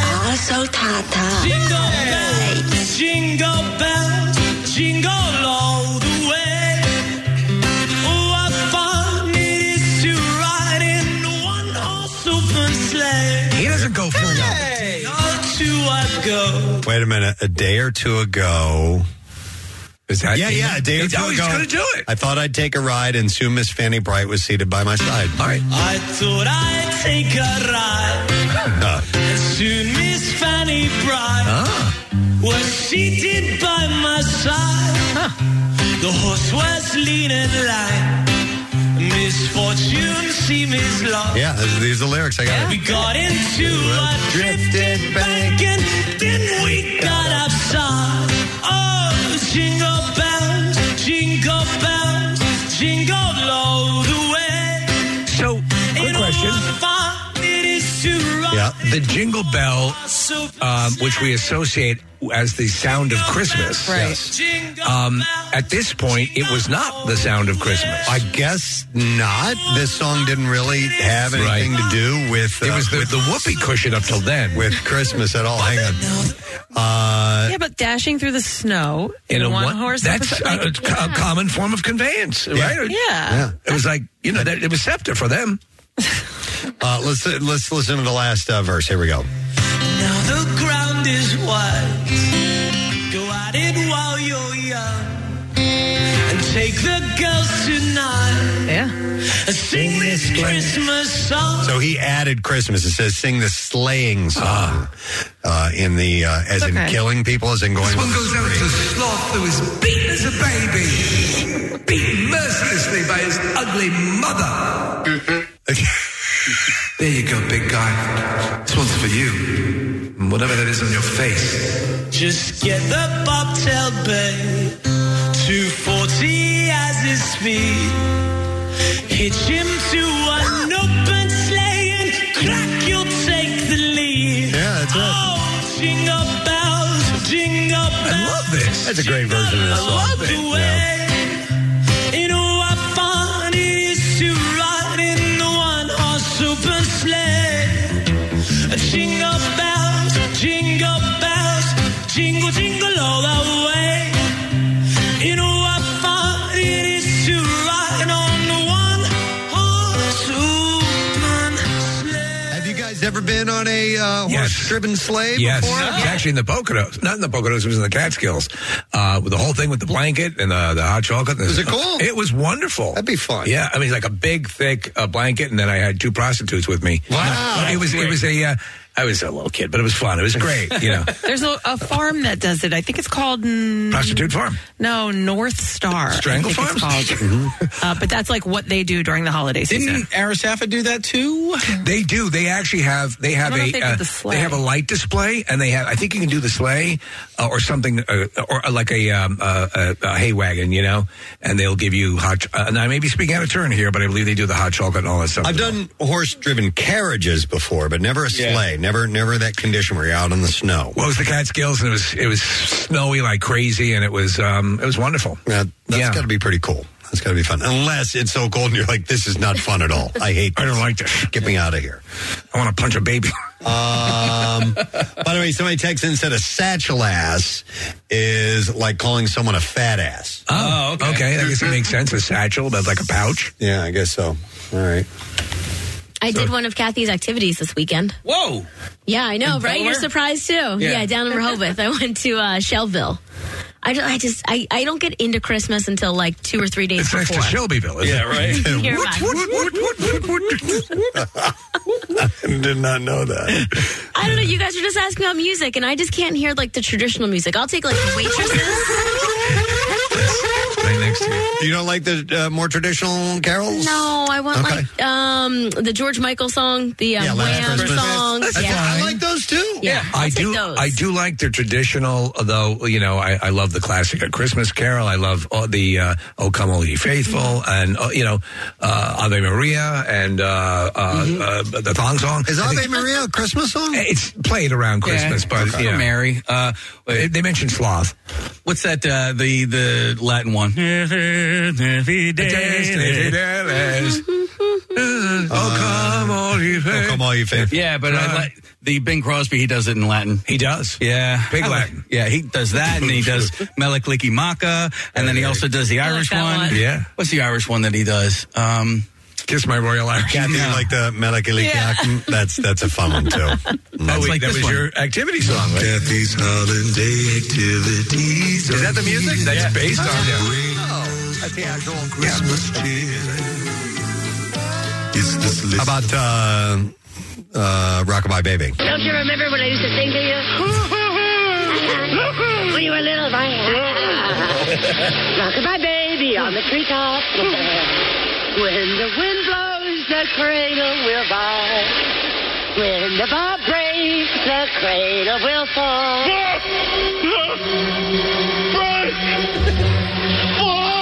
I only dropped you once. Well, maybe twice. I'm gonna kill you. I'm gonna rip your goddamn head off. It's all coming back to me, you filthy whore. I hate you. I'm ripping your head off.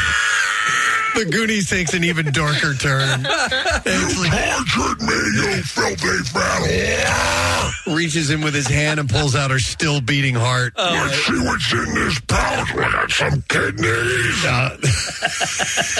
Uterus, you never needed that. I'm going to eat your face. Sloth, like that. It needed that moment for him to slap him back to complete sentience. Yeah, he could speak after that. Well, here's what happened. We had this whole pirate adventure, and I'll admit, I was a little slow and a little happy-go-lucky. But there was a sobering moment when my mother relayed to me how she treated me as a child, as an infant, and then it all came to... And I realized, actually, I graduated MIT. You've had a breakthrough. Absolutely. Let's congratulations. Yes, thank you. Now if I can only get my eyes on the same side of my face. Had no idea. No, I didn't know that was part of his, that oh, yeah. A lot of what he has, which, listen, he's lovable and wonderful. He's a great character, but that was associated with abuse. Yeah, they beat him. I don't like that. All right. Well, anyhow, if you want to own the lyrics or the first edition, one of the first editions of Jingle Bells, it's only going to set you back about $10,000. Don't you think that would be a little bit more... I mean, these aren't the handwritten,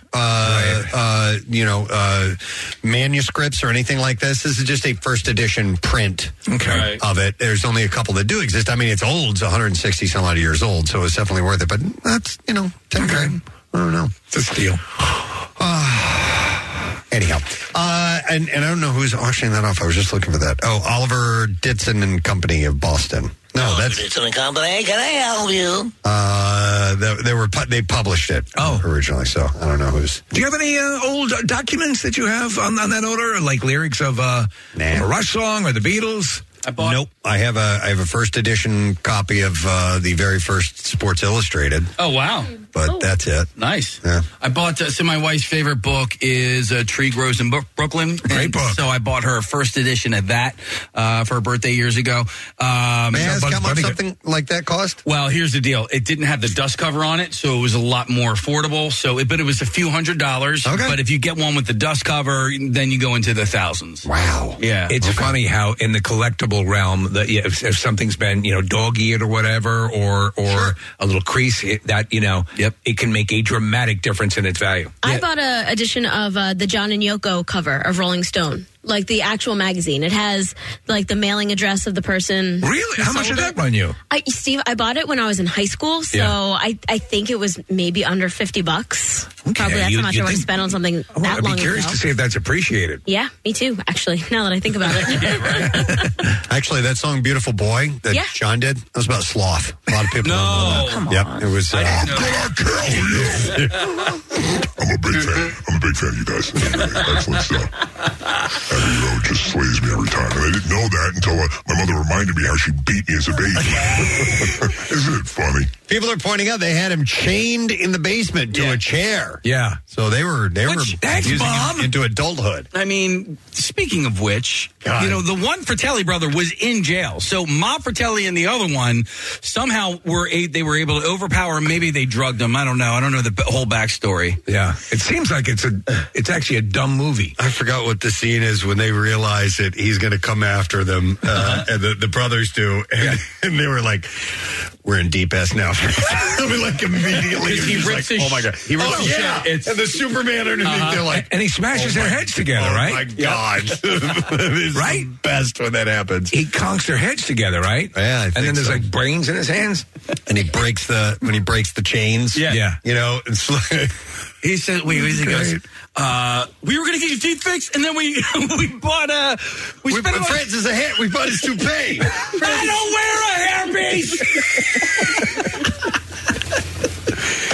I wonder if they could redo that movie with the abilities they have now with CGI and retain the whatever that special something was that movie had. You know what I mean? Well, supposedly Adam Goldberg of the Goldbergs is working on whether it is I believe it's a reboot or an homage in some way. That's one of his favorite. In fact, in the show, they did an entire Goonies episode. Yeah. We're watching clips of the Goonies and Sloth and all that. All right. We do need to take a break. We'll come back in a second. Bizarre File stories are up next.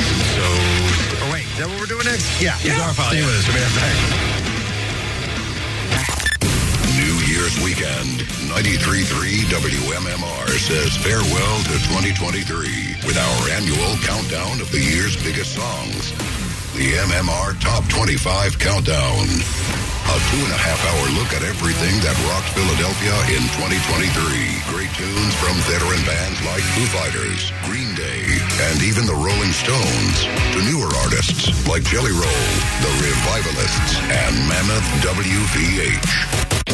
Catch it New Year's Eve starting at noon with an encore presentation New Year's Day at 3 from the station that's ready to spend another year playing everything that rocks. 93.3 WMMR. Brought to you by Gary Barbera's on the Boulevard. Is Barbera the best? Boy, I guess. Now, WMMR presents Preston and Steve's Bizarre File. And it's brought to you by Family and Company Jewelers. Get a little extra action under the mistletoe with a gift from Family and Company Jewelers, South Jersey's holiday diamond destination, Route 70 in Marlton, or at familyjewelers.com. We'll begin with a story in Egypt.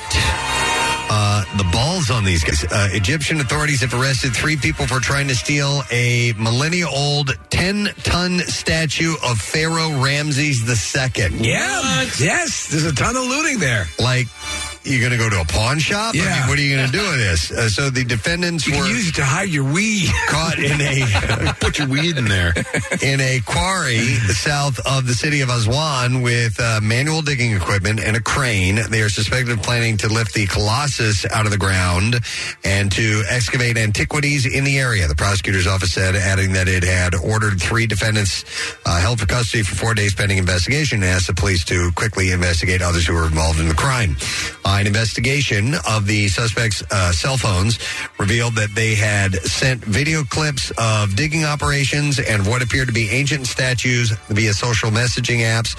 Ramses II, one of the most famous pharaohs of the 19th dynasty, ruled for 67 years. He was known as a great warrior and prolific builder who ordered the construction of temples across Egypt.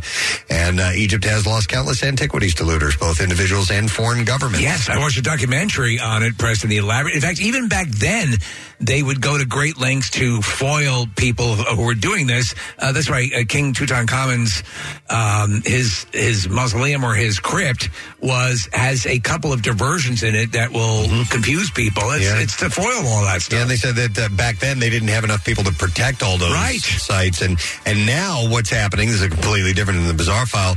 A lot of these countries are starting to return these artifacts that were taken from the Valley of the Kings. There's one called the Marbles from the the Parthenon that's being returned. And it's these huge statues that were just taken. They were just actually lifted and taken. So it's really interesting stuff. A snowboarder caused chaos after he crashed into the skiers behind him. I'll explain how it happened behind him. The 18-year-old from Hungary was riding the Rosenkranz ski tow at Austrian ski resort last week when the seat he was using slipped out from between his legs, and then he desperately tried to hold on to his seat and stop him from falling, but soon he lost his grip and began sliding down the slope into skiers using the lift behind him. So he's just knocking these people out of the way.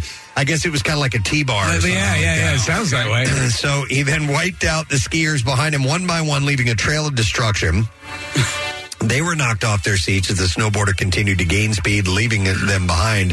One victim suffered injuries serious enough to warrant a rescue from a helicopter. Wow. While 3 others also needed treatment at a nearby hospital. But instead of staying to help the many fallen skiers, the snowboarder apparently just took off and snowboarded down the slope. That's bad cricket, man. So it is a T-bar, right? That's what he's being pulled on right there, right? Yeah, it's like some type of tow cable. Yeah. And so he has been arrested by the police. They found him, and he's knocking these people out on the way down. Oh, Jesus. Watching the footage. And yeah, a couple of them got hurt pretty bad. I'm surprised that doesn't happen more often. Yeah. Frank Norviel had for months harassed his gay neighbors by standing along the fence separating their property or riding his bicycle past their home, shouting slurs, shining lights, and making homophobic remarks to them. Sounds like a prince. Norvell allegedly would scream, "It's not Adam and Steve," while squeaking a rubber chicken. That was in one incident in particular. Okay. The 57-year-old Norvell also told one of the couple's children, listen to this, that he would kill the family's cat and eat it with teriyaki sauce. And when the boy objected, he told the child to shut up and suggested he perform sex acts on his parents like they trained you to do. Dear God. What a ray of sunshine. Yeah, a court granted 2 temporary injunctions for prosecutions that forbid Norvell from coming within 10 feet from the couple's vehicles. But he violated those terms the following morning when police viewed security footage showing him hoisting a pair of dirty underwear over the couple's driveway with a bamboo pole and then placing a white cross on top of their fence. A deputy saw lights and heard noises coming from his backyard Tuesday night and went onto the property to investigate. The man came out of his home screaming and accusing law enforcement of trespassing. The deputy grabbed one of Norvell's arms to keep him from barricading himself inside the home, but he tried to push away and knocked both of them to the ground. After calling for assistance, the deputy was able to place one handcuff on Norvell's wrist, which he swung around and struck the deputy in the arm. The deputies then used a taser to subdue him after a warning, and then they were able to take him into custody. He was charged with a battery on a law enforcement officer, resisting, violating injunction of protection, and aggravated stalking. He remains held without bond for a February 6th court hearing. Imagine having that charmer next door to you. Man. Authorities in Central California rescued a woman and her newborn baby after the woman had just given birth in a flooded riverbed on Monday. Officials discovered the woman actively giving birth with the father present at the scene. The child was delivered prematurely with the father's assistance. All of this occurred as they were surrounded by water flowing through the riverbed. They opted for that instead of a hospital? Luckily, all 3 were rescued and the child was taken along with the mother. Due to the circumstances of the child's birth, police say an investigation has been opened and Child Welfare Services has been notified. Meanwhile, sinkholes swallowed cars and floodwaters swamped towns and swept a small boy as California was racked by more wild winter. While the next system is powerful in a powerful string of storms that loomed on the horizon Tuesday. Yeah, there's a terrible story about a little 6-year-old, boy. right? Yeah, 6 or 5. Yeah. He was washed away. It was just absolutely terrible. Yeah. A man who narrowly missed being hit by a rock slide in Malibu is speaking out after the terrifying moment. On Monday, Maurice Hanau was walking to his car across the PCH outside his home when he stopped to answer his cell phone. He said, my girlfriend called me and said, hey, can you go get my bag that I left there? So I went back inside and I heard rumbling outside. That rumbling was a rock slide, a giant boulder that came down from the hillside, crushed his car, and landed where he would have been sitting if he hadn't stopped to answer his phone. He said that rock is the size rise of the whole roof. Could have hurt anybody or killed somebody. I feel like it's almost a Final Destination move, but in real life. With one car totaled and another damaged, it was hard not to to let some catastrophic thoughts of what could have been creep in. He said, after the roommate saw what happened in my car, they were a little shook up and a little traumatized. And I said, I wonder if this big mountainside is just going to come into the whole house. So they left for the evening and went somewhere else. Oh, yeah. Sometimes you'll drive along those roads and you'll see freshly fallen rocks or boulders. And you're like, oh, my God. Yeah. You actually see that on 76 as well. Yeah. And there was a tree. Did you see that big tree that had fallen down? No, but I saw on the Blue Route North, right before you get to 76, there's a rock slide that came down a few months ago. Yeah, and you can't miss it. They're boulders the size of cars. Wow. So if you're on the Blue Route North, right before you get to 76, it's on the right-hand side. And he was handling the scare with a good humor and is hoping to extend his luck. He said, I feel like I should play the lottery now. All right, and there you go. That is the last story in the Bizarre File. We're going to break. Stay with us. We'll be right back. What's going on in the world of rock? You'll find it at WMMR.com, your one-stop outlet for all the rock news you need to know. WMMR.com, where FOMO goes to die. Get social with Preston and Steve. Find us on Instagram, Twitter, Facebook, and TikTok. And coming soon to OnlyFans. I'm kidding. Football's back, and this Eagle season, there are huge prizes to be won at Acme. Enter Acme Swoop In and Win sweepstakes, and you could win up to $10,000 cash or 2024 Eagles season tickets. And all you have to do is shop the participating items throughout the store and enter your codes from your receipt at acmeswoopinandwingame.com. Acme makes sure Eagles fans have all their game day needs to tailgate or host like a pro. Stop in to discover why football is better at Acme, the official supermarket of the Philadelphia Eagles. Winter may seem like a strange time to replace the windows in your home, but with Window Nation, it's the perfect time. Right now, Window Nation is offering you 50% off all window styles. Plus, you can get 0% interest for 5 years. So get rid of those cold, drafty windows that are costing you more to heat your home. With savings this big, it's time to give Window Nation a look. It's easy. Simply call 866-90NATION or visit windownation.com to get started. Now, back with more of the Preston and Steve Show podcast. I want to put a twist on something. We talked about, every year around this time of year, we try to help people out finding some gifts that they're having a difficulty picking down. And we thought it might be kind of fun if we throw this out there to the listening audience for people to share with us, like, a badass gift you got somebody, like a unique gift that you would like to share the idea with other people. You know what I mean? Like my husband loves fly casting or fishes. Is a fisherman. What can I get him that'd be something cool or different or something bizarre or something that's just unique, some direction. I find that you talk about being able to locate a gift being frustrating.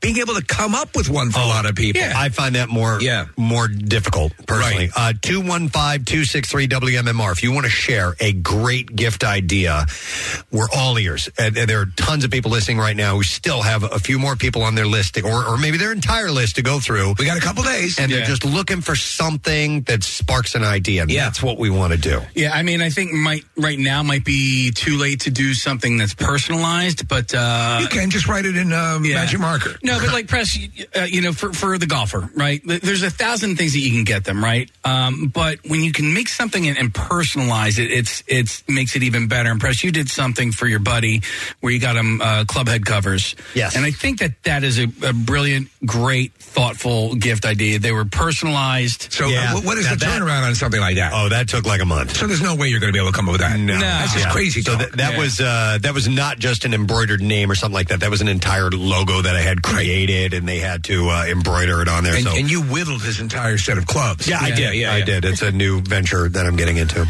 This is a little less. I mean, this would be easy to do. You could still do it, but I did it for somebody this year for a Pollyanna, and then I actually received something similar a few years ago. But your favorite coffee shop. So I went to Dunkin' and I got, the coffees, the little pods, all of that stuff. And then the merchandise cups. There was a water bottle, a coffee mug, a travel mug. So you got like a whole, so you actually essentially put together, like for the Christmas Miracle, you put together a themed. Yeah. Yeah. So it's a big Dunkin'. Those are basket. hits. Yeah. That's a good idea. In case you wanted to add something else? Yeah, so in addition to the golf thing, what I found, and you can personalize this, but not in a way, Steve, that it makes it like you're not going to be able to get it. But so they had these little stencils for golf balls. Right. And so, like you can get like initials and stuff like that. So when you have your golf ball, you just take a Sharpie and use a stencil, and each one of your golf balls you can get can be personalized with your initials on it. Stencils for my balls? And so, cases, you can do it yourself? Yeah. Yeah. All right. I'm going to go to Gloria. Hi, Gloria. Good morning.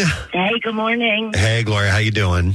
I'm good. How are you? Merry Christmas. Same to you. So you got something unique. You wanted to share this as a gift idea. I got a helicopter flying lesson. Ooh. But I never got to use, he never got to use it because of the pandemic.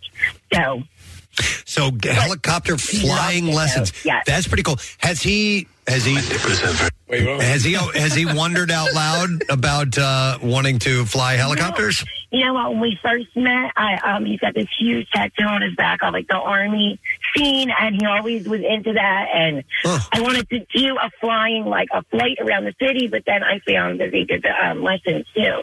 You go up there for like a half an hour, and then they let you fly it. No, you're right. Experiential things are always the go-to. I'm trying to get an idea, and it sounds like he would be into that. He just hasn't had a chance to make good on it. And is that local? Yeah, kind of. I think it's down the Northeast Airport. It's called Adrenaline, I think the company is. Adrenaline. All right. I like that. Thank you, Gloria. That's a very great good gift idea. He loved it. Oh, all right. Awesome. Ever since. Cool. Thanks, Gloria. Take care. With Steve, with my mom being 75, like I want to get her more experiential things than anything else. Why? Yeah, well, no, but she doesn't need stuff anymore. She already has stuff, so you just want to get her these experiences. I think that's well. You know what actually is that's cool? all I want. I don't want any more stuff at all, period. So, like, if you're ever in the market for me, and I'm going to make this segment about me. All I want is experiential stuff because, to me, I don't need another fleece. I want to go out and do some cool things. Thanks for telling me now. That's one llama. All right. Sorry, Steve. No, I want to experience what it's like to have a swim spa in my backyard. For example, what would it be like to own a swim spa? An experience. Let me go to Erica. Hi, Erica. Good morning. Hey, good morning. How are you guys? Great, Erica. All right, so interesting gift idea. You're going to share this.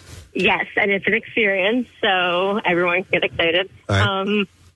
I got my in-laws accordion lessons. Accordion lessons? Are they? It was also a Groupon. Okay. Erica, why? Why? Okay, Yes. so really, honestly, why was because the very first year I overdid it. I got them a gift that I could never have gotten it better. Yeah. By accident, I didn't realize what I was doing.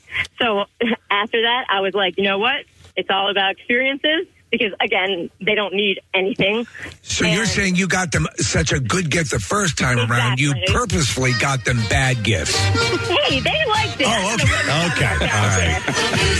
All right, thank you. Accordion, yes, especially if they're into accordion. Don't just assume they'll be. All right, so take that as music lessons. So this is if somebody showed an interest in an instrument, open the door for them to get some lessons. I got you an accordion. Awesome. Have I ever mentioned I like that? There are things you can do that are, though, even if you don't want to pay for lessons, there are things like apps that'll go on your iPad that you can set above the keyboard that'll teach you how to play. Right. Kath, what would you like ballroom dancing lessons? I didn't love ballroom dancing. No? Okay. It was fun, but no, I love the salsa much more. Okay. Oh, my balls! But what if you and Dennis did it together? No. No, okay. What if you and I did it together? Yeah. No. What about me and you? How about a sexual surrogate for you two? Yeah, right. I will go next to Krista. Hi, Krista. Good morning. Hi, good morning. Hey, what's up, Krista? Not much. So I just wanted to share that I like to do something special just for me, so I'll paint. like ceramics, or I might buy wooden letters for a person's last name and maybe make something special out of that. Okay. And then it's also something personal from me that I did for that person or the people that I'm giving it to. And have the people you've given it to been convincing and pulling off gratitude? Steve hates handmade gifts. Yeah, most of the people that I give it to, I have to say that they enjoy it. No, I understand, especially if you're good at it. But it's like, you have to be sure that you're good at it and do that. You know, one of the thanks, Krista. 1 year, and we were talking about the things with the SEPTA gift shop, Preston. Yes. 1 year, Marissa got me these just little plaques. One said Manayunk and one said Mount Airy, of the towns that I've lived in. And that's a great idea. That's sometimes that's just something, that you can, hang up. We're looking for thoughtful gifts, interesting gifts. We're going to go to Morgan next. Morgan, good morning. Good morning. Is it Ann Gorski's birthday yet? No, not yet. But it'll be here before you know it, and your shopping days will run out. What's going on, Morgan? What do you want to share with us? One of the interesting gifts that I have that, like, piggybacking off the experiences is I have two older brothers that have young kids, and my brother-in-law has a little girl. Last year, I got them all zoo memberships to the Elmwood Park Zoo. That's awesome. It always kind of, like, I have three older brothers. My husband has three brothers. It gets so expensive buying for our brothers, our in-laws, and the kids. And it was really nice to give them the zoo membership because they could go as many times as a year.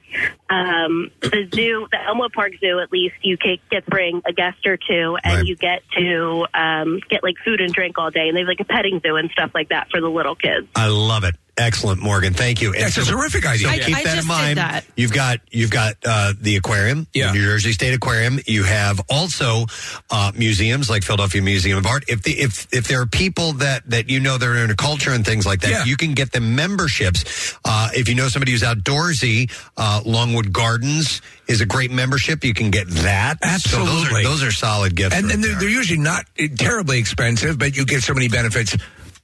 From them. And sometimes there's different levels of packages that you can purchase. Membership to Lou Turk's. Lou Turk's? Oh, wow. Is that a strip club? Yeah. It's over by the airport. Delco's Finest. Yeah, they redid it. Oh, so membership would be nice. Nick, it's now called Louis Turk's. Yeah, they got a new boombox that's next to the stage. Sorry, sweetie, I got to change the song. Hang on a second. Now we only play symphonies. Oh, my God. Well, I was going to say, I just did the zoo membership, and it's good for babies who don't know the difference anyway. Do you know what I mean? And they were getting so many gifts for, this occasion. They didn't need another gift, and so now they have a membership. And kids love going to of course. Love it. I think what happens is people get carried away by the notion of something, it's open this and I can start using it. That'll be something that it'll come a day in the middle of June where they'll be out having a great time and go, God, this is a great gift. And they'll appreciate it. Preston, can you go to 4? Go to Jessica, because I think this is a great idea if it is what I think it is. Jessica, you're on the air. Good morning. Hi. All right. So Kathy thinks this is a great idea if it's what she thinks it is. Absolutely. My daughter received a gift from a friend, and it's from a company called Phalo, Fahlo. Okay. And it's a beaded bracelet, and it has an animal on it. Hers is an elephant. And you download an app, and you're able to track an actual elephant. They give you a card with the elephant's name. So that actual animal, okay. Yeah. And you track it and see where all it travels. And they have other animals, too. They have penguins and polar bears and turtles and things like that. So, Jessica, this is perfect. This makes it easier to hunt it, right? Oh, my God. No, but Steve, a portion of the money goes to different charities. You're exactly right. I love this. And also, because there's things like, adopt a tiger or whatever, and they'll just send you like a little thing. And we adopt all sorts of animals, around the world and quote unquote adopt. But this kind of gives you a better connection. I love that idea. Is really Jessica. cool. Yeah.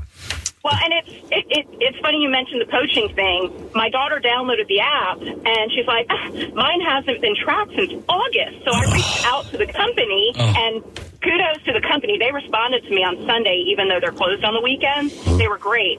And they told us that they are tracking it daily, but they don't report it to you an actual day. It's 4 months ago is where the elephant was. I would like it a little more frequent. I feel kind of cheated. Right. Well, and also, so I'm thinking, like, what if it dies? And then you're like, right, what's happening with my elephant? All right, Phalo, F-A-H-L-O. That's a unique gift, though. Thank you, Jessica. We appreciate the idea. Yep, love it. Hey, a side note, Yeah. guys, we listened to you on podcasts. We were the family 6 years ago that lived on the sailboat and went down to the Bahamas, and we reached out to you, and you gave us a nice shout out.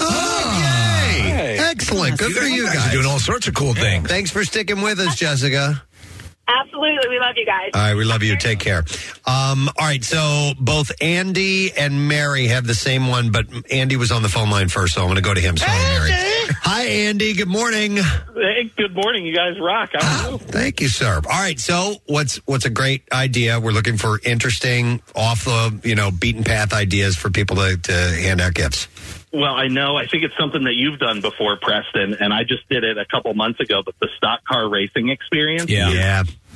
I mean, unparalleled. If you know anybody in your life that likes to drive fast, and I don't know anything about NASCAR. I've never watched a full NASCAR race. Yeah. I didn't know anything about the cars, but I love driving fast. Yeah, So that's the it thing. was my son's idea for our birthday. It doesn't even have to be. It doesn't even have to be a race fan. You're right. Just somebody who wants that really that thrill, that rush, that adrenaline experience. And I assume you went to the Pocono experience. We right? did. Yeah. We did, and it was hands down the most thrilling and exhilarating thing I've ever done. cool. It's to go 170 miles an hour. Yeah, I was going 160 and we hit a bird. But it was pretty wild. It is absolutely crazy. So yeah, and my recommendation is the minimum would be the 10-mile thing that you do, the 4 laps.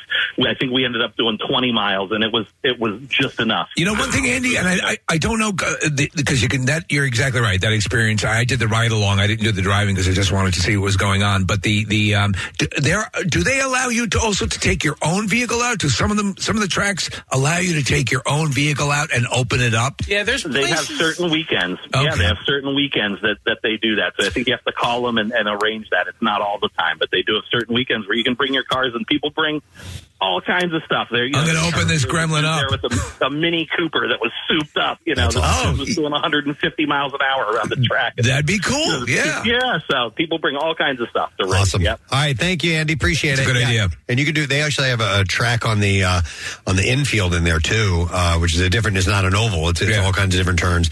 And then there's Millville does that. Yep. There's all kinds of places where you can get that done. That's a cool idea. I think it's 877 Stock Car is the number to call. Where is? If you can go to Sean on 7, I was just thinking about doing this. Okay, I have Sean indeed here. Hey, Sean. Good morning, it.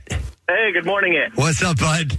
So I actually did something for my wife because she's really into like the period drama shows like Bridgerton and stuff like that. Well, it kept popping up on the Facebook, the personalized ads.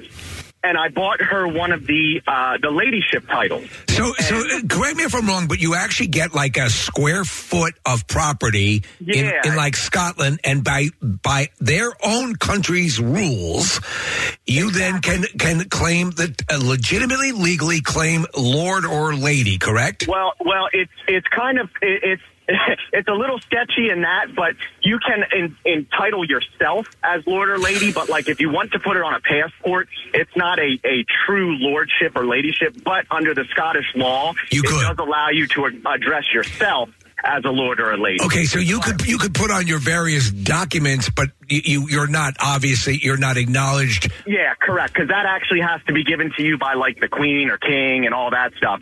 But you sort of have it. Right, because you're a landowner technically in Scotland.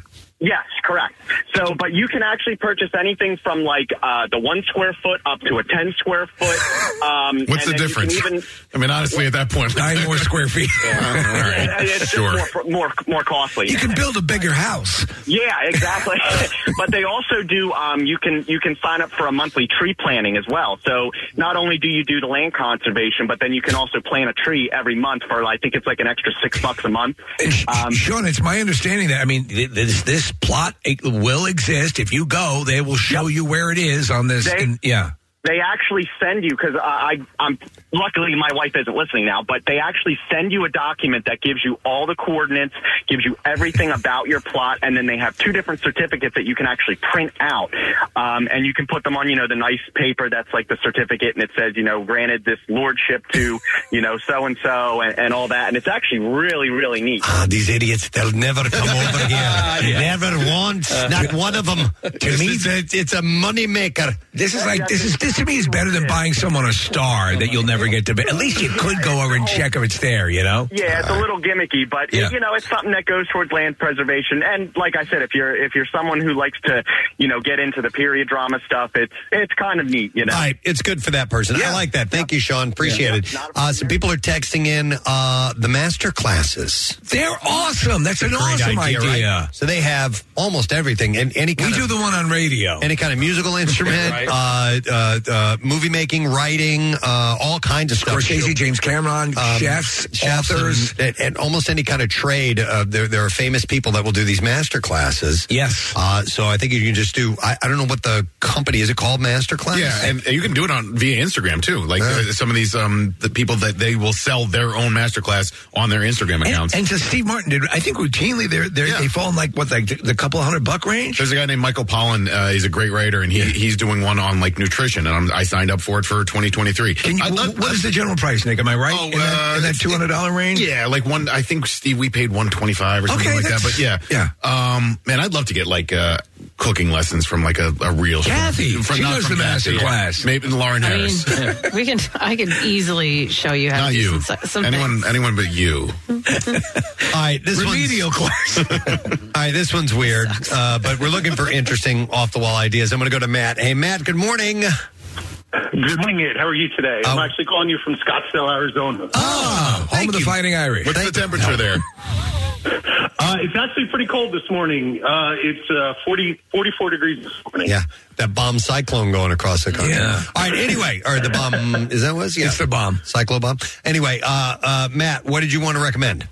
Okay, so my parents actually got this for my wife and I after our first daughter was born, and I thought it was a great idea, and I plan to do it for my kids after they have their first child. They actually got us paid for an appointment for my wife and I to go to a lawyer to create our wills and such. So that there was planning for the eventuality. I know it's a little morbid sounding, but so that everything was planned out for our children in the future should anything happen to us. I mean, it's a necessity, most definitely. And that is something, that you would need to get from a parent or someone along those lines. Could you, as a gift, take someone out of your will? Yeah. Yes. This is a lawyer. We can appoint a lawyer to take Aunt Hazel out of your will. Yeah, because, she eats grass. I like that. Matt, that's a unique idea. All right, it might be somebody listening. Pretty unique and different, All right. I appreciate it. Thanks for checking in from Scottsdale, man. You got it. Bye-bye. What's the legal Zoom, or what is that? Where you can prepare your own? Oh yeah, that's like they do a bunch of different. You can create your own business on there. Right. They stalk you down if you even go to their site and you really? information. They will stalk you. Yeah, I got a few. Yeah, you either have to do one thing: you use their law documents, or you learn the accordion. Those are the two things they are. I will go next to Mike, looking for a unique idea. Hey, Mike. Good morning. Good morning. What's Hi, up, Mike? What's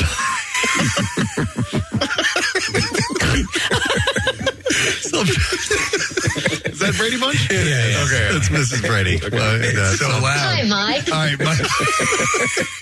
What do you want to add, Mike?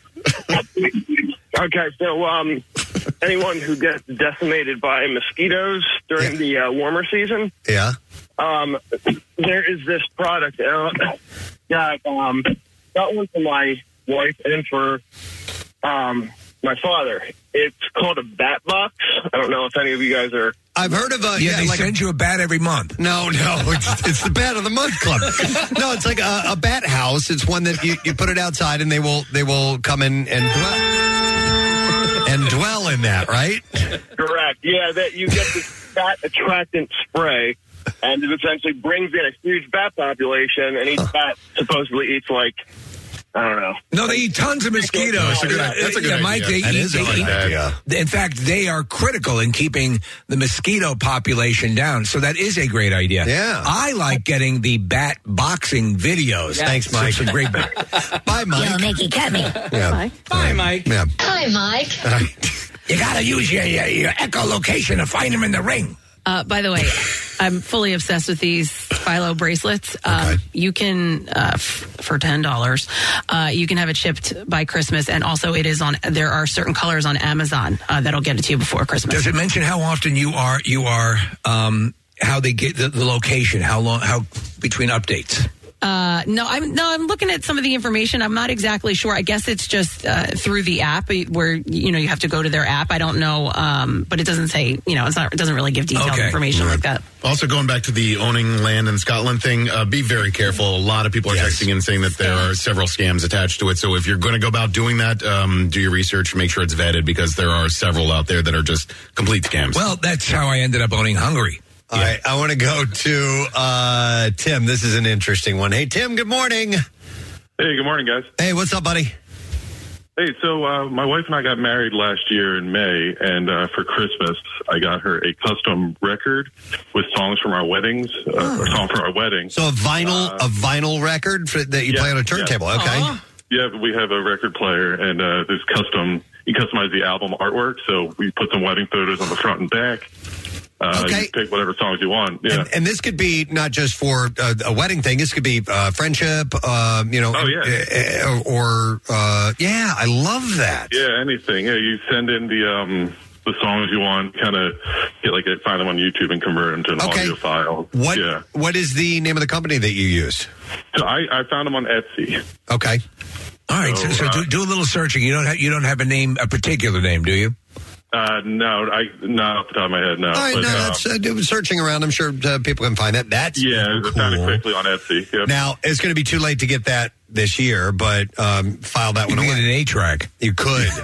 Imagine that. Custom 8-tracks. All right, thanks. Appreciate it, Tim. I got a suggestion from my friend Meredith a few days ago. I meant to bring this up earlier, but there's a company called Universal Yums, and this sounds like a little nerdy, little dorky, but I got it from my son because, like me, he's a geography nerd, and it's snacks from around the world. And so you get a snack from South Korea, and then it's like there comes an information packet about where the snack comes from, cultural facts about the place or whatever. That's kind of cool. And it's like Jelly of the Month Club. Yeah. It's that type of thing. But the gift that keeps on giving. you get a new snack every month, and you learn about a new country every month. Somebody must have dropped that off in my house the other day, because I had Asian cookies that were sitting in my bush the other day. My Christmas lights were out, so I went to go fix them. I looked down, and there was a package of Asian cookies. What? That were. You think it was Meredith? No, I don't think so. No, I think you have probably Asian. It's the old tradition of Asian cookies in the bush. Is that what it is? I didn't know about this tradition. If you're extra good, Asian Santa will put Asian cookies in your bush. Yeah. What's that in your bush? It's my Asian cookies. Asian Santa. You were a good boy this year, weren't you? Really were. Oh. And look at that. There's pho in my glove compartment. What? All right, I'm gonna go to Michael. Hey, Michael. Good morning. I like turtles. Very good. Oh, hi, Mike. Hi, Mike. Hi, Mike. All right, what's up, bud? Well, I got two of them. One that I did for family members, and then one that a boss did at work, which was actually really awesome. The one for family was pretty simple. I went online, I located our last name, and of course, for a couple friends, I located their last name for street signs. Took a very nice picture, got a really nice gold-etched frame in like a 5x7 with that street sign with their last name, and gave them that framed. It's inexpensive. You do a nice print of it. Okay. And it's something that's a little different. It's artsy and craftsy, and I'm sure there are a lot of places that can do similar things like that. I think that's a nice idea. That's something that's probably going to take some time to get done in time. Yeah. Not unless you just take a street sign or a stop sign off, a legitimate one, and then you change it at home. Well, I was lucky that, for example, I found our last name in Montgomery County. It was a 25-minute ride. Took the picture. I have a photo printer at home, just a regular inkjet. Printed out nice glossy photos, and then went to the Michaels and got a nice frame. Yeah, all right. That's nice. Yeah, why didn't you go on the cover at night and just steal the sign altogether? Yeah. I was thinking about that, but I don't like jail too much. But anyway, the other thing was what a boss did for all of us. She literally went to the dollar store, got 1 million of these dollar frames, and got a nice paper from Staples, got a whole bunch of candy bars, and literally had it printed out on these papers that said, break it in case of emergency, and taped the candy bars to that paper and frame them. There you go. It's cute. It's an incredibly cheap gift with a lot of thought behind it, so people can go, exactly. Wow, if that cost you $5, I'd be stunned. All right, thank you, Michael. I appreciate it. Have a good day, guys. You too, Have a bud. good holiday. All right, some interesting ideas. Thank you for the calls. We do appreciate that. I want to take a break. Stay with us. If you think Jackie Bam Bam is colorful on the radio, just wait till you see him in this year's Mummers Parade. MMR's beloved nighttime host once again struts his stuff down Broad Street in Philly's New Year's Day tradition. So if you're heading downtown, cheer him on. If your plans include the couch and nursing a hangover, well, then text MUMMER to 39333. We'll text you a link and let you know the how and when to catch Jackie on TV. Plus, check out a gallery of Jackie Bam Bam's award-winning Mummer costumes from the station that loves being a Philadelphia tradition, too. 93.3 WMMR. Everything that rocks Philly. This is Chris Turner. Good morning, everyone. How are you, Chris? Tremendous, thank you. There's just a picture of me appeared on the television. There it is. State of the art. I don't know if you've ever seen radio in the UK. It's usually a person in a shed. Yeah, we've actually seen some BBC stuff, and it's there are smaller, intimate studios. This is a little bigger. Yeah, I mean, you have such large biceps that it needs to be. Absolutely. See, this is how we endear ourselves. I'll pay a compliment to each person going around the table. And then the slaughter begins. What part of the UK are you from? I'm from Manchester, the northwest, but I don't sound like it because I wish to be employable. But you live in New York, yes? I live in Brooklyn. Well, that's a similar accent. It really is, yeah. It's kind of strange because my wife and I both sound like, oh, hello, we're from England. And then we have a little girl and she's not talking yet, but she is going to have a Brooklyn accent because you pick it up from your peers. So she's going to go to school there and she was like, hey, Mom. I can't wait for that. It's going to be great when they come home to meet her parents and we're like, would you like some tea? It's funny because I have... I love that. That's hilarious. I have two friends. They're actually from the same town in Ireland, but she was raised in Manchester. So she has the Manchester accent and he's got a thick Irish accent. And the kids were all raised here in Pennsylvania. But they have... I feel like they all... A hybrid? They do. I feel like they have a hybrid accent. Maybe you'll get one of those hybrid accents. It's like a mongrel accent. We have a friend who's from Texas, and then they moved to the UK, and over the 6 years that they were in the UK, their accent became this just twisted mess of just being like, would y'all like to go to the Village Fete? and now they're back in America, and when I talk to them, sometimes the words just come out, and you're just like, oh, this is what my baby's going to sound like. Right. Ugh. But I feel like children with English accents are so cute. They really are. I mean, children are so annoying that I think having a Brooklyn accent when you're like kind of, Mom, I made a mess. You're like, I'm going to hit you. Yeah. But if they're like, Mummy, I made a whoopsie. How can I be harsh to you, sweet little friend? No, you're absolutely right. That's much more adorable. So, but you cut your comedy teeth, so to speak. Oh, you were over in you did the Fringe. Yeah, he's British. Make it about his teeth. Go on. I'm in the same boat. But the Fringe Fest and in Edinburgh and all that, and you were part of a comedy improv group, correct? Yeah. So I started comedy through improvised comedy. So kind of like Whose Line Is It Anyway, like quick games, all that kind of. That's the way to learn. I think so. I think so. You get used to being on stage and going. Like, to me, I mean, it was a really hard way to learn in the sense that I was like, I can be funny with no preparation. Let me do stand-up comedy, because then when you're prepared, I'll be extra funny. Right, yeah. And it turns out, no, the audiences are very forgiving when you make it up. They're like, well, they made it up, so we'll chuckle. Whereas you're right. You do a stand-up joke and they go, you've worked on this? That's exactly right. So I did stand-up years ago, and I was in an improv group, and you know, obviously not really successful at that at all, because I'm here right now. But the truth of the matter is that improv structure helps you learn, because basically what you're doing is, as you know, you're saying it as you're writing it. That's the only difference. But you're right. Audiences tend to be a little bit more forgiving. And improv, you're with a group of people. So if you're just like, I'm hungover today, then someone else is like, don't worry, got your back. Whereas stand-up, you're like, I'm hungover today. Because obviously for the purposes of the show tonight, I'm specifically very awake because I had to be up for this. So grateful, obviously, but my gosh, I'm so bleary.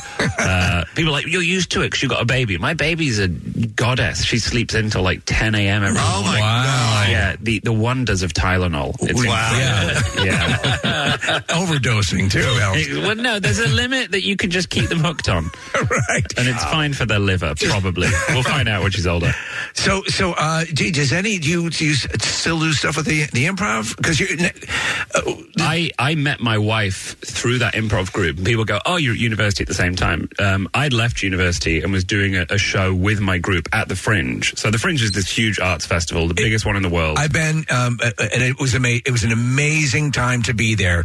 Just totally everywhere you turn, there was a comedian or some sort of juggler or something. It was amazing. Yeah, it's amazing. But I was back. They were like, we need people for the show. We're short. Chris, can you come and do a show with us? And I was like, oh yeah, I remember how to do it. And she was on stage. I was like, she was funny and smart and also attractive, right? So you're just putting up pictures of me. Where is this picture from? How have you got my wedding photos? It makes pretty good, huh? Yeah, it makes me look very She is lovely. Yeah. It makes me look very fancy. It looks like you're in the back of a Rolls somewhere. It is that. We were in, I think it was a Rolls, and the driver, because this is like a half-hour drive home from the wedding, like the cathedral we got married in a cathedral, obviously, to the to the castle. We went from Inverness Cathedral to Inverness Castle. Yeah. Look, come on, she's fancy. There's an owl at our wedding. My best man is holding an owl. That was a gag that I planned. Harry Potter? It was, the guy gets hired for that. I planned that gag. My best man gets up, he's like, oh, I don't have the rings. And then he pulls out a dead bird from his pocket. Oh my God. And then an owl swoops in and he goes, cheers, mate, gets the rings off the owl and the owl flies away. Wow. Yeah, as soon as we got the date organised, I told my wife, got the owl confirmed. She's like, sorry, how much was it for the performing owl? I'm like, ignore that fact. It was quite a lot of money to get a trained owl. I was going to ask, that how does one even go about doing that? A man drove up 4 hours in a van with that trained owl. He brings 2 owls, brings the trained owl, which is very classy and, but gets tired, a bit of a diva, this owl. And so people want photos with the owl. So there's the owl's music. We wanted photos with the owl. So we have wedding photos of us with the owl. We also have photos of us with the owl with owl poop all over my wife's dress. They projectile crap. Oh, yeah. She had little bits of shrew just dripping down the lace. But then he brought a funny owl. And we're like, what do you mean a funny owl? He goes, you'll laugh when you see it. He brings this decrepit-looking idiot owl. I'm like, what's this owl? What's the taxonomy of this owl? He's like, this is called a scruffy owl. And you're like, okay. And then everyone takes a photo with this tiny owl, like the size of a canary on their fingers. But yeah, the big owl was great. But yeah, in that Rolls Royce, on the 30-minute drive back from the cathedral, the chauffeur would not shut up. We're like, this is a romantic moment. He just had it. I was just talking about, but mine wasn't a wedding. It was an Uber to the airport, and we got the life freaking story from this guy the entire ride. You're at that point, you're supposed to be turning to your new wife, and you're supposed to be talking about forever and all of this. That's your moment, and he kept jumping in. He just kept telling us that the back of his head was in season 2 of The Crown. Because he's like, he goes, because this car was used in The Crown, and only I can drive it, so you could say my crown was in The Crown. We're like, shut up. Yeah. I'm trying to get sexy here. And it's one car ride. How much can happen? The other thing was my wife just started slagging off our wedding videographer because apparently he'd burst into the kind of quiet, tranquil serenity of her makeup in the morning with her bridesmaids. There's 7 bridesmaids. There's her. Wow. And I know a lot again. She was like, no, you can have 7 groomsmen. I was like, I do not have that many friends. But he just burst in. He's like, all right, girls, we're having some fun. We're getting pretty, getting our makeup on. Look, give us a big big smile. And so, like, her maid of honor had to go, we love your strong masculine energy, but it's quite a quiet, private moment, right? So he left. And so she's just slagging him off. And I'm just there the whole time going, this is nice. I'm glad he can't listen to us. I'm glad that I'm not still mic'd up from the ceremony and recording in my pocket. Jesus. So I have to start hand signaling, going like, shut up. Wow. And I realized it's recording. And because it's recorded the whole ceremony, and like we were making jokes and stuff like while we were getting married, I didn't want to like press stop and like worry about deleting it. Right. So when I got to the castle, he went, oh, you've still got my mic. And it's not live broadcast, it was recorded. And I went, in the car, we had quite an intimate conversation. I would appreciate if you don't listen to anything after the ceremony. And he went, I promise you that. I'm like, so if he's heard us like this, he deserves that. Well, yes, but I think at that point, I would be incited to absolutely listen. Yeah. Knowing that, you're right? Yeah. I mean, it's a double-edged sword. Yeah, so what, he's there, you know. We can't go into that this early in the morning, but... yeah.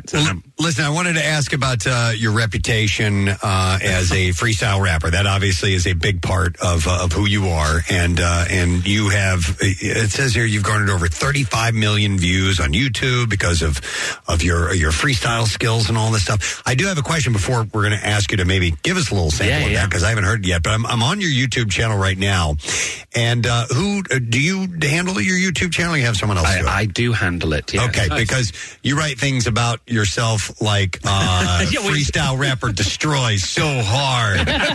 White guy is freestyle rap beast. I don't know if you've been on the internet. Rapper takes an awkward audience. I can't just go reasonably adequate rap. The internet isn't like, click on this, the most average sized dog you've ever seen. Doctors don't want you to know this kind of normal thing we do. You have to hyperbolize. I know. I follow is everything. I follow other YouTubers, and they were like, she has the most amazing voice in the world, and it's the girl herself is writing that about herself, but it's to get clicks, obviously. Exactly. Want and also, to check it out. I would contend I am the best. There you go. Look, when it has been said of me that I am the greatest English freestyle rapper of my generation, it has also been said I am the only English freestyle rapper of my generation. What found you being a fan of freestyle rap? So, are there? Give us your inspirations who led you down this path. So I was a fan of just rap. I was 12 years old, started listening to it because friends were like, "Hey, you got to listen to Eminem, you got to listen to Dr. Dre and Snoop," and I was like, "This is great." And then my dad bought an Outkast album because he liked Miss Jackson. So I'm like, listen, these are great. And so I would, in my head, in my dumb little suburban white Chris head, I thought that all rap was made up. I just thought that's what rap was. I thought it's like, you make up stuff that rhymes. Right. I didn't realize. Freestyle. Yeah, that's what I thought. And it's not. It's written. And no one, even now, hardly anyone freestyles. Like, if you watch like a freestyle on the radio, it's a written thing that's done over a beat. Very few people claim to actually improvise. Even that show, Rap Battles or whatever, that they'd have them. I'm sorry. It's written. Yeah, of course. And it's rap battles, like real rap battles, are prepared and written. You have improvised bits where they say something about you, so you have like a minute to come up with something and come back, and then it's prepared lines. But I was just making up raps, and then when I kind of got to university after 6 years of rapping for my friends, and then they'd just be like, "Hey, rap about how Mike's pretty fat," and then Mike would be like, "Hey, rap about how blah blah is pretty blah blah," and then you'd do all that. At university, I started doing improv, and we did these improvised rap games because we were trying to be like, whose line is it anyway? Right. And they're like, "Chris, you're really good at this." I'm like, am I? Is that hard to do? It is. Yeah, people can't do that. And then I kind of started mixing it with my stand-up, started working on it a bit more. And it became central to your whole thing. Yeah. So what about Philly native Lil Dicky? Because he's all over the internet with his freestyle raps. Are those freestyle or no? Lil Dicky is very, very funny. It's written. It is. Yeah. So you write. Those songs are written. Okay. So in the moment you're improvising, you're taking something that is off the cuff, and that's honestly that's the basis of improv. And as you say, people can be more forgiving with that. But I have to ask, because I was watching a lot of your stuff, it's very impressive. Have you had anybody from the rap world, rap community, come out and codify what you're doing here? Or oh gosh, I mean, in New York, being at the Comedy Cellar, which is my home club, in the Village Underground room, we have a live band. And when I started performing there, I used to use beats rather than the band because I didn't know the guys. Okay. I'd be like, hey, let's just use some backing tracks. And then a couple of weeks in, like, a couple of the guys from the band were like, hey, you can use us. And I was like, oh, great, cool, I'd love that. And then a couple of weeks later, after working with the band, they were like, we weren't really sure about you. We were like, who's this white British guy coming saying he can rap? And then we watched you for a couple of weeks. We were like, oh, no, he's got it. And then we started playing with you. We're like, wow. Oh, no, he knows what he's doing. And then every now and again, they'll be like, hey, who I was in the studio today? Insert rapper name. They'll be like, he can't freestyle at all. They're like, and I'd be like, hey, you got to check out this guy. So that's cool. That's got to be really that's got to cool. blow you away. Yeah, working with like session musicians who work with rappers, going like, "Nah, you've got it," was really nice. If you're just tuning in, it's Chris Turner who's going to be at Helium Comedy Club. It's just one show tonight. So yeah, if you don't mind, we'd like to get a little taste of the freestyle. And so, should we do what your audience does? And I mean, offer there's 5 of you, so why not do that? And like I will say, make them exciting and good. Don't just say basic stuff. Like I say, don't say food, don't say animals. Well, I was thinking about maybe some of the things we talked about this morning. Sure. Okay. Because we had talked about octopus being almost like human minds. Right. Okay, that so might be octopus brains. Interesting. Fine, yeah. Then there's, we were talking about Disney for a little while and theme parks. Eating at Disney. What else did we talk about this Whales were land animals. Do you know any famous Gordons by chance? Yes, we were talking about several famous Gordons. Okay, yeah. And what else? Like a paper and pen? I'm scared. Oh, no, that's fine. If I forget, I'll ask you guys to remind me. No. During in the Justine Institute, where we had a couple of subjects that we covered in there, some studies. Scientology? There was one that you goiters. Scientology gets rid of goiters. So Scientology cures goiters. Whales were land animals. Eating at Disney. Octopus brains being equivalent to human. Right. Yep. And then famous Gordons. Well, do you guys have an instrumental or a beat? Yeah, we do. Yeah. Lovely stuff. Well, this is a freestyle based on all those suggestions. To remind you, Scientology curing goiters, whales being land animals, famous Gordons, octopus brains, and eating at Disney. This is a freestyle by me. And don't worry, it will not be as bad as you're expecting it to be. So let's do this. Cool. 5 topics, we got a lot to discuss. Checking out the cerebellum, yeah, the octopus. I be making my motion through the ocean. My 8 tentacles trying to handle my brain as big as yours. Looking at the squids like, you better study more, kid. Arithmetic, that's the type of stuff you should have did. I be a octopus university. Cephalopod, I'm coming through. I feel the certainty I can escape from any boat. Squeeze through like elastic or jello. See a guy called Ramsey like, hello, that's Gordon. He's soaring there with the Michelin. Angry man swears a lot, yeah, neck bristling. He says, what are you, an idiot sandwich? Some other Gordons I can manage. Anthony Gordon, I don't know, that name's just coming up. And Flash Gordon, yeah, fisticuffs. He's a British superstar on the TV. Other facts about this meal's not teeny. Large portions, rewarding. Makes you feel sicky when you eat a turkey leg over there with Mickey at Disney. Down there, Orlando, Ron DeSantis, like, oh no, I'm taking over. I'm in charge of the tax. I feel hungry, so I consume the snacks. Knocking back the amount on Space Mountain, so huge. Next thing we're moving on. Can you prove I've got a fact? It's a sweat on my neck, it annoys there, so I pray to get rid of my goiters like L. Ron Hubbard. He's rubbing it, metaphor. Read my Dianetics, that's the stuff I checked before. You can pray, do the little thing where they audit on your sweat glands. Tom Cruise, you never see his goiters there. They're removed even though his teeth aren't quite square. How can they not fix the sticks from his gums? Last one, thump, thump, thump, thump. That's the huge legs, no fins there on the land. Blowhole in the back, whales got no hands. Understand, they used to walk just like you. Creatures on the land with the hole out, they blew. No fair with the blue whale. When will you learn? My favorite one with the baleen, shouting at sperm. That's a type of whale. I don't mean spermatozoa. That's the early morning freestyle rap flower. Sensational. That's amazing. Wow. That is absolutely amazing. Well, it almost becomes in a way, it's hilarious, but you're so awestruck by it that you're almost like watching a solar flare. You know, it's like watching a solar flare. That's beautiful. I can't believe that's happening. Yeah, thank you. I mean, I was disappointed that none of you were throwing in some bra. There we go. Yeah, that's what we want. There we go. There it was for you. So let me ask you. Obviously, you're coming from a comedic end. Have you entertained the notion, or have you, in fact, released a serious run at a rap album? Oh, God, nothing serious. Because what would I rap about, Steve? Well, let me tell you about this. Coming out of Brooklyn is hard, man. You know, Old Dirty Bastard has a song about Brooklyn Zoo. I took my daughter to Brooklyn Zoo the other day. It was lovely. Yes. Really nice. Not as aggressive as he made it out to seem. I put out, like, comedy rap songs, but that's like there are people who rap much better than I do, so I keep in my niche, and my niche is like comedy and freestyle and rap, and you mix it all together, and then you dominate your niche. Yeah, it's great, and I think that's the way to do it. I would not listen to a written serious rap song by me. Okay, all right. I'd be like, that sucks. Well, you know, there's a piano player. I think his name is Keith Jarrett. I think that's his name. Keith Jarrett is the biggest selling solo piano album of all time. The Cologne concert. They're completely improvisational. I wish you'd asked me to rap about that. Okay. Mate, there's not enough time. Do you really want the story of the Cologne concert? Sure. Okay, cool. No one's going to like this. We'll do it quick. Cool.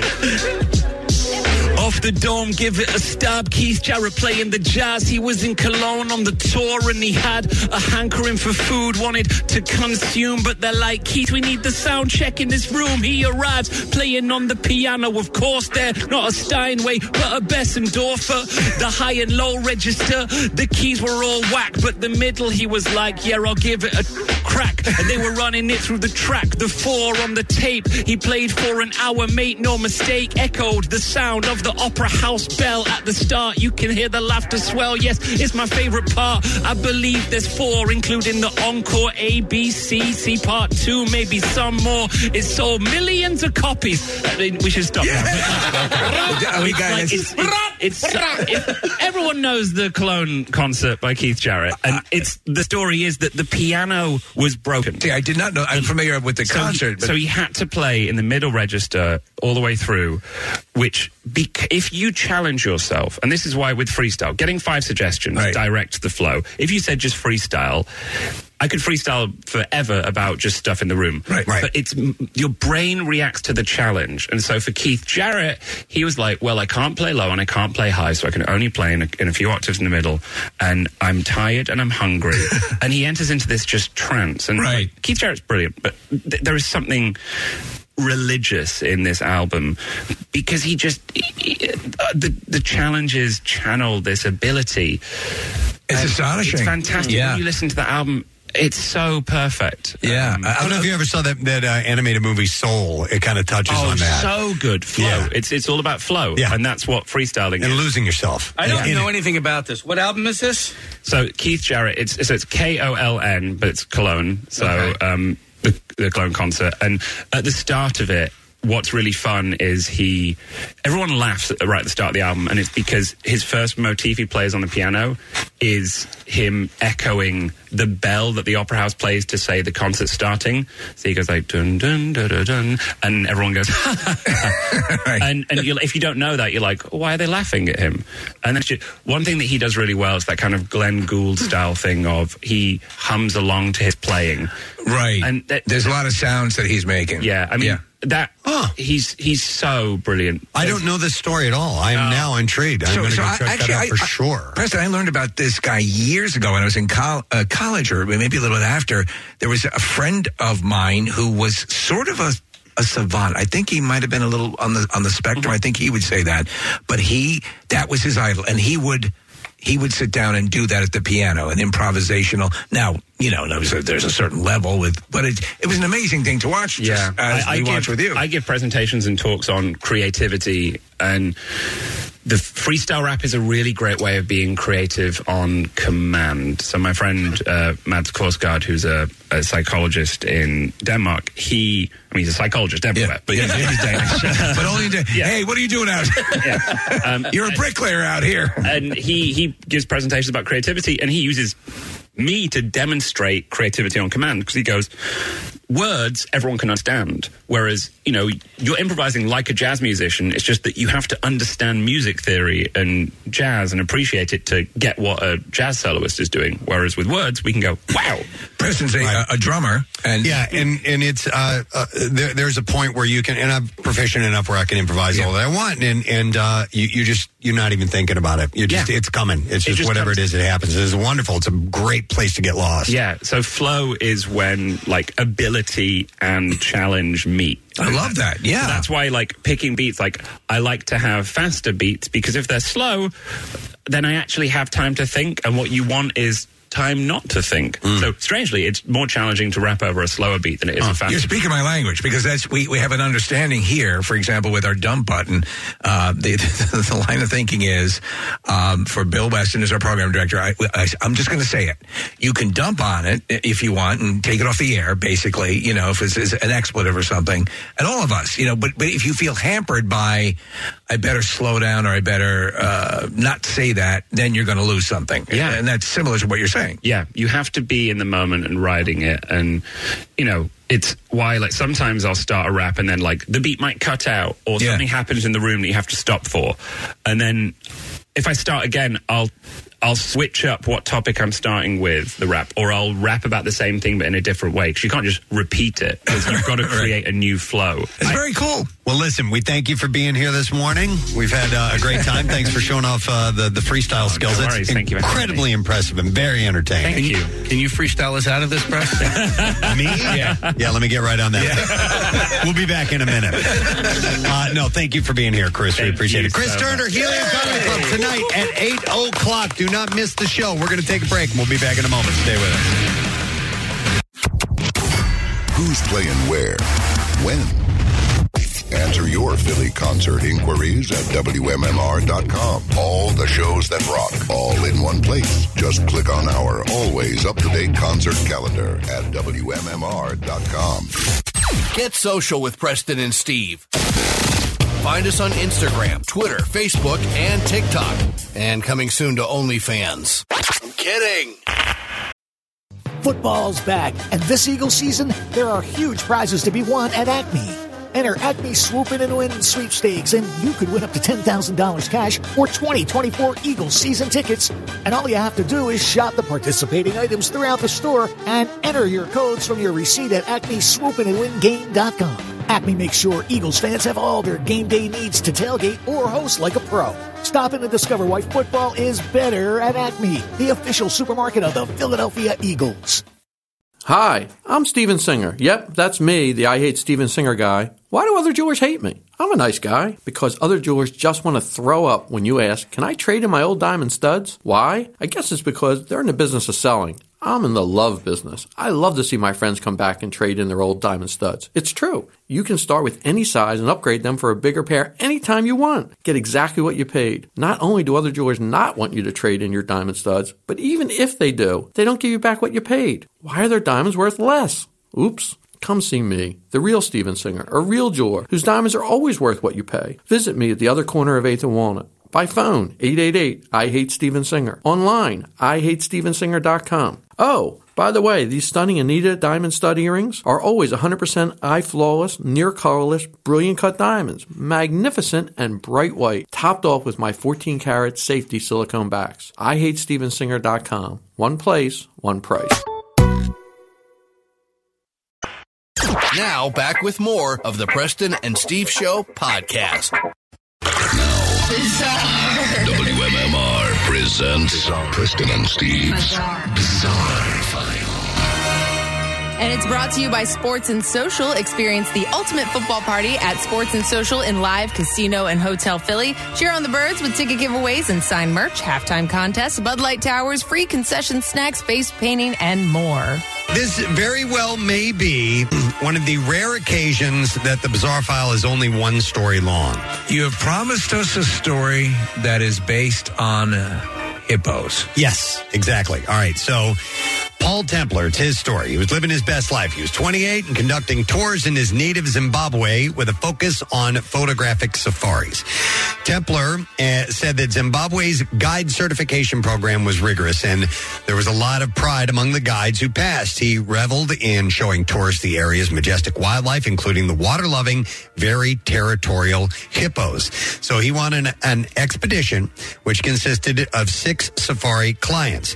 And he said things were going the way they were supposed to go. Everyone was having a pretty good time. Eventually, they came across a pod of about a dozen hippos. They were alarmed as they, at first, as they were at a safe distance, or I'm sorry, they weren't alarmed. But he said, we were getting closer and I was trying to take evasive action. The idea was, let's just paddle safely around the hippos. Well, Templer's canoe led the way with the other 2 canoes and kayak to follow. He pulled into a little channel waiting on the others, but the 3rd canoe had fallen back from the group and was off of the planned course. He said, suddenly, there's this big thud, and I see the canoe, like the back of it, catapulted up into the air.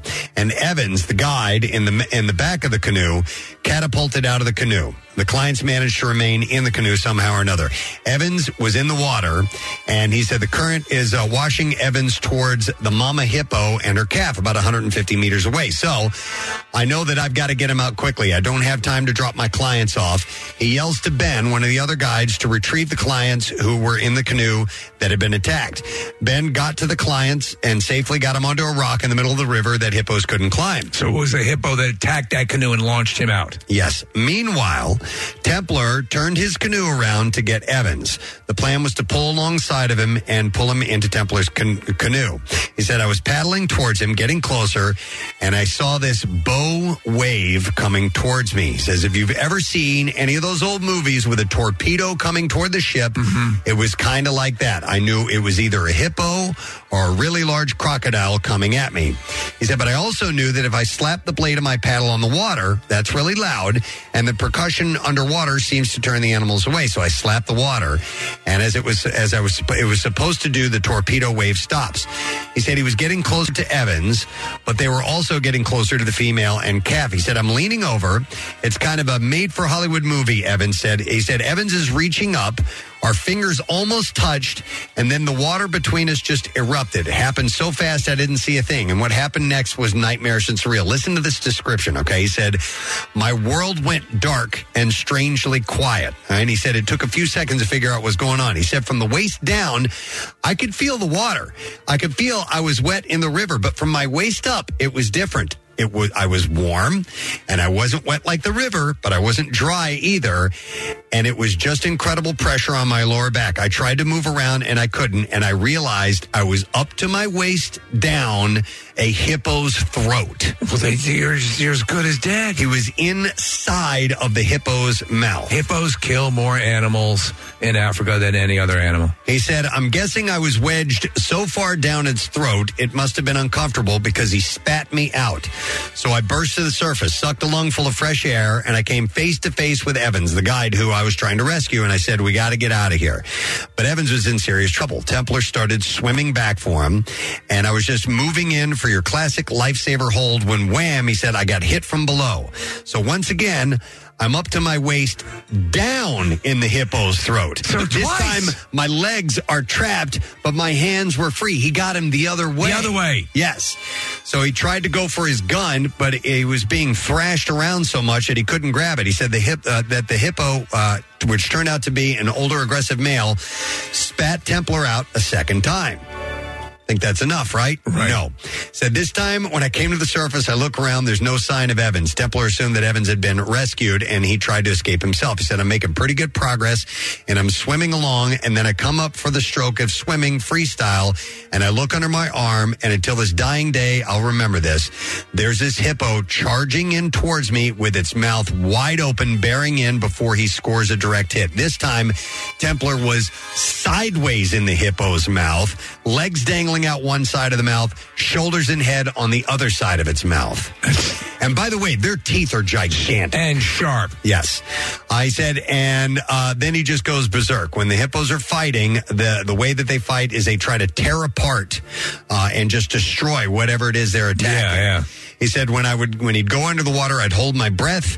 When we were on the surface, I would take a deep breath and I would try to hold on to the tusks that were boring through me to stop me from being ripped apart. And he figures the whole attack took about 3.5 minutes long. 3.5 minutes? Yeah.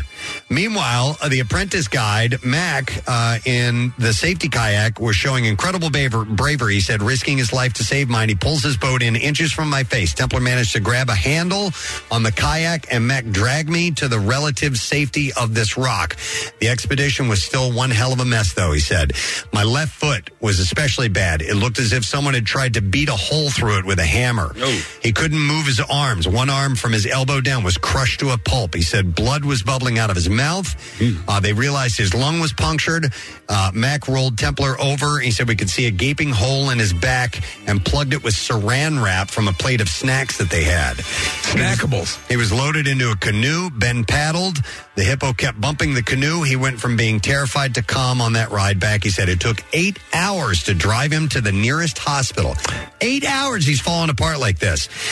In a month's time, he had several major surgeries. He thought that he would lose a leg and both arms. The surgeons didn't think he'd live, but not only did the surgeons save his life, but they saved his legs and one arm. The other arm, however, was beyond salvation, and he didn't get away with that, so they had to amputate. But that's one of the most incredible stories I've ever read. We're looking at pictures. Was taken into the hippo's mouth 3 times. Whoa. Waist up, waist down, and sideways, and managed to live the tale. Should be dead. To tell the tale. Should be dead. Unbelievable. By the way, they swim incredibly fast. Yes, I would never canoe around them. You've seen footage of like power boats trying to elude them. In fact, we're looking at footage right now of people in a power boat, and the hippo underwater is sort of keeping pace. Yeah, they're very buoyant underwater. So, like I told you, was that worth it for one story? It's pretty amazing. Right there. So, dude survived. Can't believe it. All right, and there you go. That's hippos, man. In the bizarre file. We're going to take a break. Come back in a second. Hang out.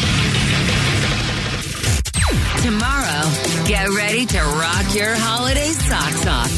It's Pierre Robert's Christmas Radio Spectacular. Hours and hours of the best and most festive songs and special season's greetings from rock's best bands. The holiday happiness continues all weekend, leading up to another special moment on these airwaves. Join in the fun with Jackie Bam Bam's annual Santa Tracker show Sunday night as the big man prepares for landing in our area Christmas morning. That just makes the holidays better. Like vodka. What? Huh? Merry Christmas from the station always sneaking a peek at the presents. 93.3 WMMR. Everything that rocks your holidays. The trash business is a gold mine. 93.3 WMMR with Preston and Steve's Hollywood Trash. Which is brought to you by Valley Forge in Montgomery County, PA. Plan your holiday shopping trip to one of Montco's shopping destinations, including the King of Prussia Mall. Visit valleyforge.org for more. What's going on this morning, Steve? Well, 50-year-old Real Housewives of Miami star Lars Pippen is opening up about who asked her to stop posting nude pictures on OnlyFans. In a recent interview, Pippen reveals it was the world. Oh my God. Former The Hills star Audrina Partridge is dating producer Jared Einstein and says she adores how he's not fazed by her fame. Partridge says to him, she's just someone who appeared on a short-lived reality show 16 years ago that virtually no one cares about. And finally, Drew Barrymore explaining her Christmas tradition of not giving her 2 daughters, Olive and Frankie, any Christmas gifts. Barrymore says it's very important that the girls learn what it means to have a cheap mother. Next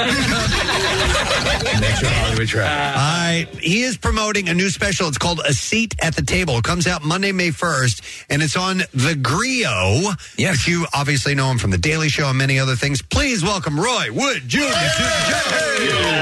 Yes. Good morning, Roy. How the heck have you been? It's been a minute, man. It has. It has, man. We always love having you come in the studio for a visit, and it's been a while, but you've been busy with this new special. Congratulations. Hey, thank you, man. We're just trying our best to party our asses off on the federal tax dollar dime. Like billionaire. Big shout out to Byron Allen with the griot. Yeah. You know what's funny, Roy, is I remember Byron Allen years ago, and sometimes, you bring up his name in conversation, you see it pop up in the trades, and I remember saying to Preston, is that the same Byron Allen who was, stand-up years ago? And Real People? Yeah. He has become a juggernaut. Yeah. Unbelievably successful. Yeah, man. And what is the first thing a black man does when he becomes a billionaire? Throws a party. Like Diana Ross. It was either that or start a vodka line. At least this, we're honoring people. So, Diana Ross. Wow, man. That's cool. But, I mean, it's wild. I feel like I should change my tone. That sounded very anti-black. I'm here to promote black people. Exactly. Yeah, no, that's awesome. How close are you with Byron? Oh, we're good, man. Byron Allen did a lot for young stand-up comedians, in his time in L.A. He had a show called Comics Unleashed, right? Yes. And he would put you on that, give you a couple $1,000, which was more than what most networks were paying. And that thing would air over and over and over. I've had more people come up to me in the street up until when I got the Daily Show. That was what most people knew me from. Wow. I don't know what time it comes on. I don't know what channel, but I see it. I come on right before the Chuck Norris exercise commercial. The Total Gym? I have to also say this. It was cool seeing you hosting the Daily Show. Doing your week. You're a fan favorite. Is there any inclination? Any tip? What's the word? The skinny, as they say? All I know, man, is that they're going to keep bringing in new quarterbacks to work with the coach. Right. Between now and the end of June. And I think on the other side of that, I think they'll make a decision. I don't think this is something they're going to do into perpetuity. But, it's cheaper. It's fun. Ratings are up. So, I get it. You were with Trevor for 7 years. You want to date around and go through a little bit of a slutty phase. So, hey. You're happy to gotta do Daily Show. I'll be here on the other side when you're done dating around. Please go take your STD test. I don't trust that shit. Roy, do you think that they would ever pull like a Jeopardy model? Because I love you, and I also love Jordan Klepper. And if you guys maybe co-hosted sort of like Mayim Bialik and Ken Jennings on doing Jeopardy, do you think they'd ever go that route, or do you think it's going to be one person? I don't know, but my issue with the Jeopardy model is that you kind of oscillate between the two. If I did something with Klepper, I'd want to be there beside him on some weekend updates. Right. Stuff, Yeah, you guys can co-host. That way we can ping pong together. Yeah. I don't know if they'll say that we're just kind of copying Che and Jost at that point, so I don't know how we'd navigate around those comparisons. But, anything that can freshen up how we deliver news satire, I think, is a good thing. It's wild that you mentioned that, because there are so many, the amount of content, whether it be on, streaming services or whatever, and comedians and comedic shows and stuff like that. And you raise a good point. I guess, you're an original unto yourself, and you have an established career, but I think it always probably has to be something that anyone at any level has to say, do I appear to be too much like this or that? Is that something that you are cognizant of? A little bit, but at the end of the day, I'm trying my best to just remain with the show, but also I want to see the show evolve creatively, because to that whole point of there being such a glut of content out there, I just think it's important that if we're talking about parodying the news, then I want to make sure we're doing things in a way that people consume the news. Right. And I think that's the hardest thing to really capture. I mean, you have regular people now with camera phones that are essentially reporters. Like, when you think of most of the videos that have moved this nation in the last 10 years, most were not shot with tripods. Yeah, citizen journalists. Yeah, most definitely. Citizen journalists. And so, people, whether you like it or not, the country's so odd in a way that we've all been drafted into either being a good Samaritan or a good journalist. Right. It is wild. Yeah. It's to process. You know, it's funny. You mentioned with the Daily Show itself, we had Craig Kilborn on a couple of years ago, and I happened to look back at the earliest incarnations of the Daily Show, and I mean, it's the other end of the spectrum in the approach to what it's become.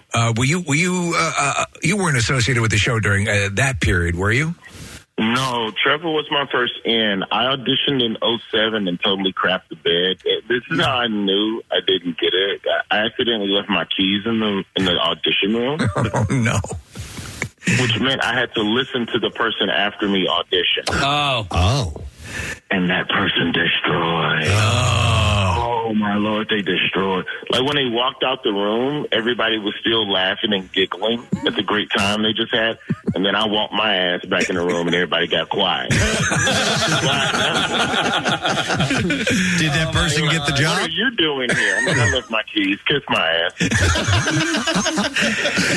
Roy, I wanted to ask about a seat at the table. And, you know, I was reading that it's, you know, there's interviews, there's power players and political, types and celebrities and so on. What's the format? How is this going to roll out? What can we expect? So it'll air Monday, May 1st, and basically what it is, you know, during the White House Correspondents' Dinner on that Saturday night, Byron Allen throws a nice gala, and, you know, it's all types of A-listers in the room, you know, and we're going to honor a couple of great black journalists who we think have done a great job this year. And the wonderful, great Diana Ross is going to sing and serenade everybody. Oh, my God. We're going to put the best parts of it on television on Monday, May 1st on the Griot. And the Griot is kind of a newer channel. Like, it's been around, but, you know, it's an African-American focus. It's lifestyle, entertainment, like, it's like hard news at like 7 o'clock at night. Like, you're not getting that at BT or any other network. So it's definitely just folks having a good ass time in tuxedos that they pray that they don't get no marinara sauce on. Diana Ross, though, I mean, that's a score. That's pretty huge. Yeah, if I take my mom to this, it will be the perfect repaying. If I can get my mom to meet Diana Ross. I'm just going to date myself, and I do not care. Memphis, Tennessee, 1984. My mother waited at Service Merchandise for a day, waiting for the truck to arrive so she could get me the black Voltron lion. Oh, my God. So that I could build Voltron. If I can repay her in any way, there you go. It would be a picture with Diana Ross. Roy, you reminded me of Service Merchandise where you'd go in and you had the pencils and that's what you'd do. You'd fill out your order, right? And they would pull it out of the stock in the back. That's how it worked, correct? Yeah, but if you had a friend that worked in stock, you would get an order sheet and you would write telephone and then you'd leave with television. I didn't know that. I want to go back to the Voltron. So did you have all 5 robots? Oh, yeah.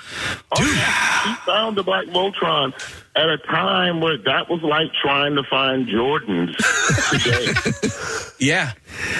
And by the way, like, I'm on StockX and I'm on the Nike app, and I put in for the dunks and the pant, and all that and I and I don't know anybody that gets through. I don't know how you can compete because there's so many people on the inside that are buying shoes, for the secondary market. I feel like it's unfair. Do you have any Jordans, Roy? Do you have any? I don't have a guy, if that's what you're asking. I have to overpay just like the next person.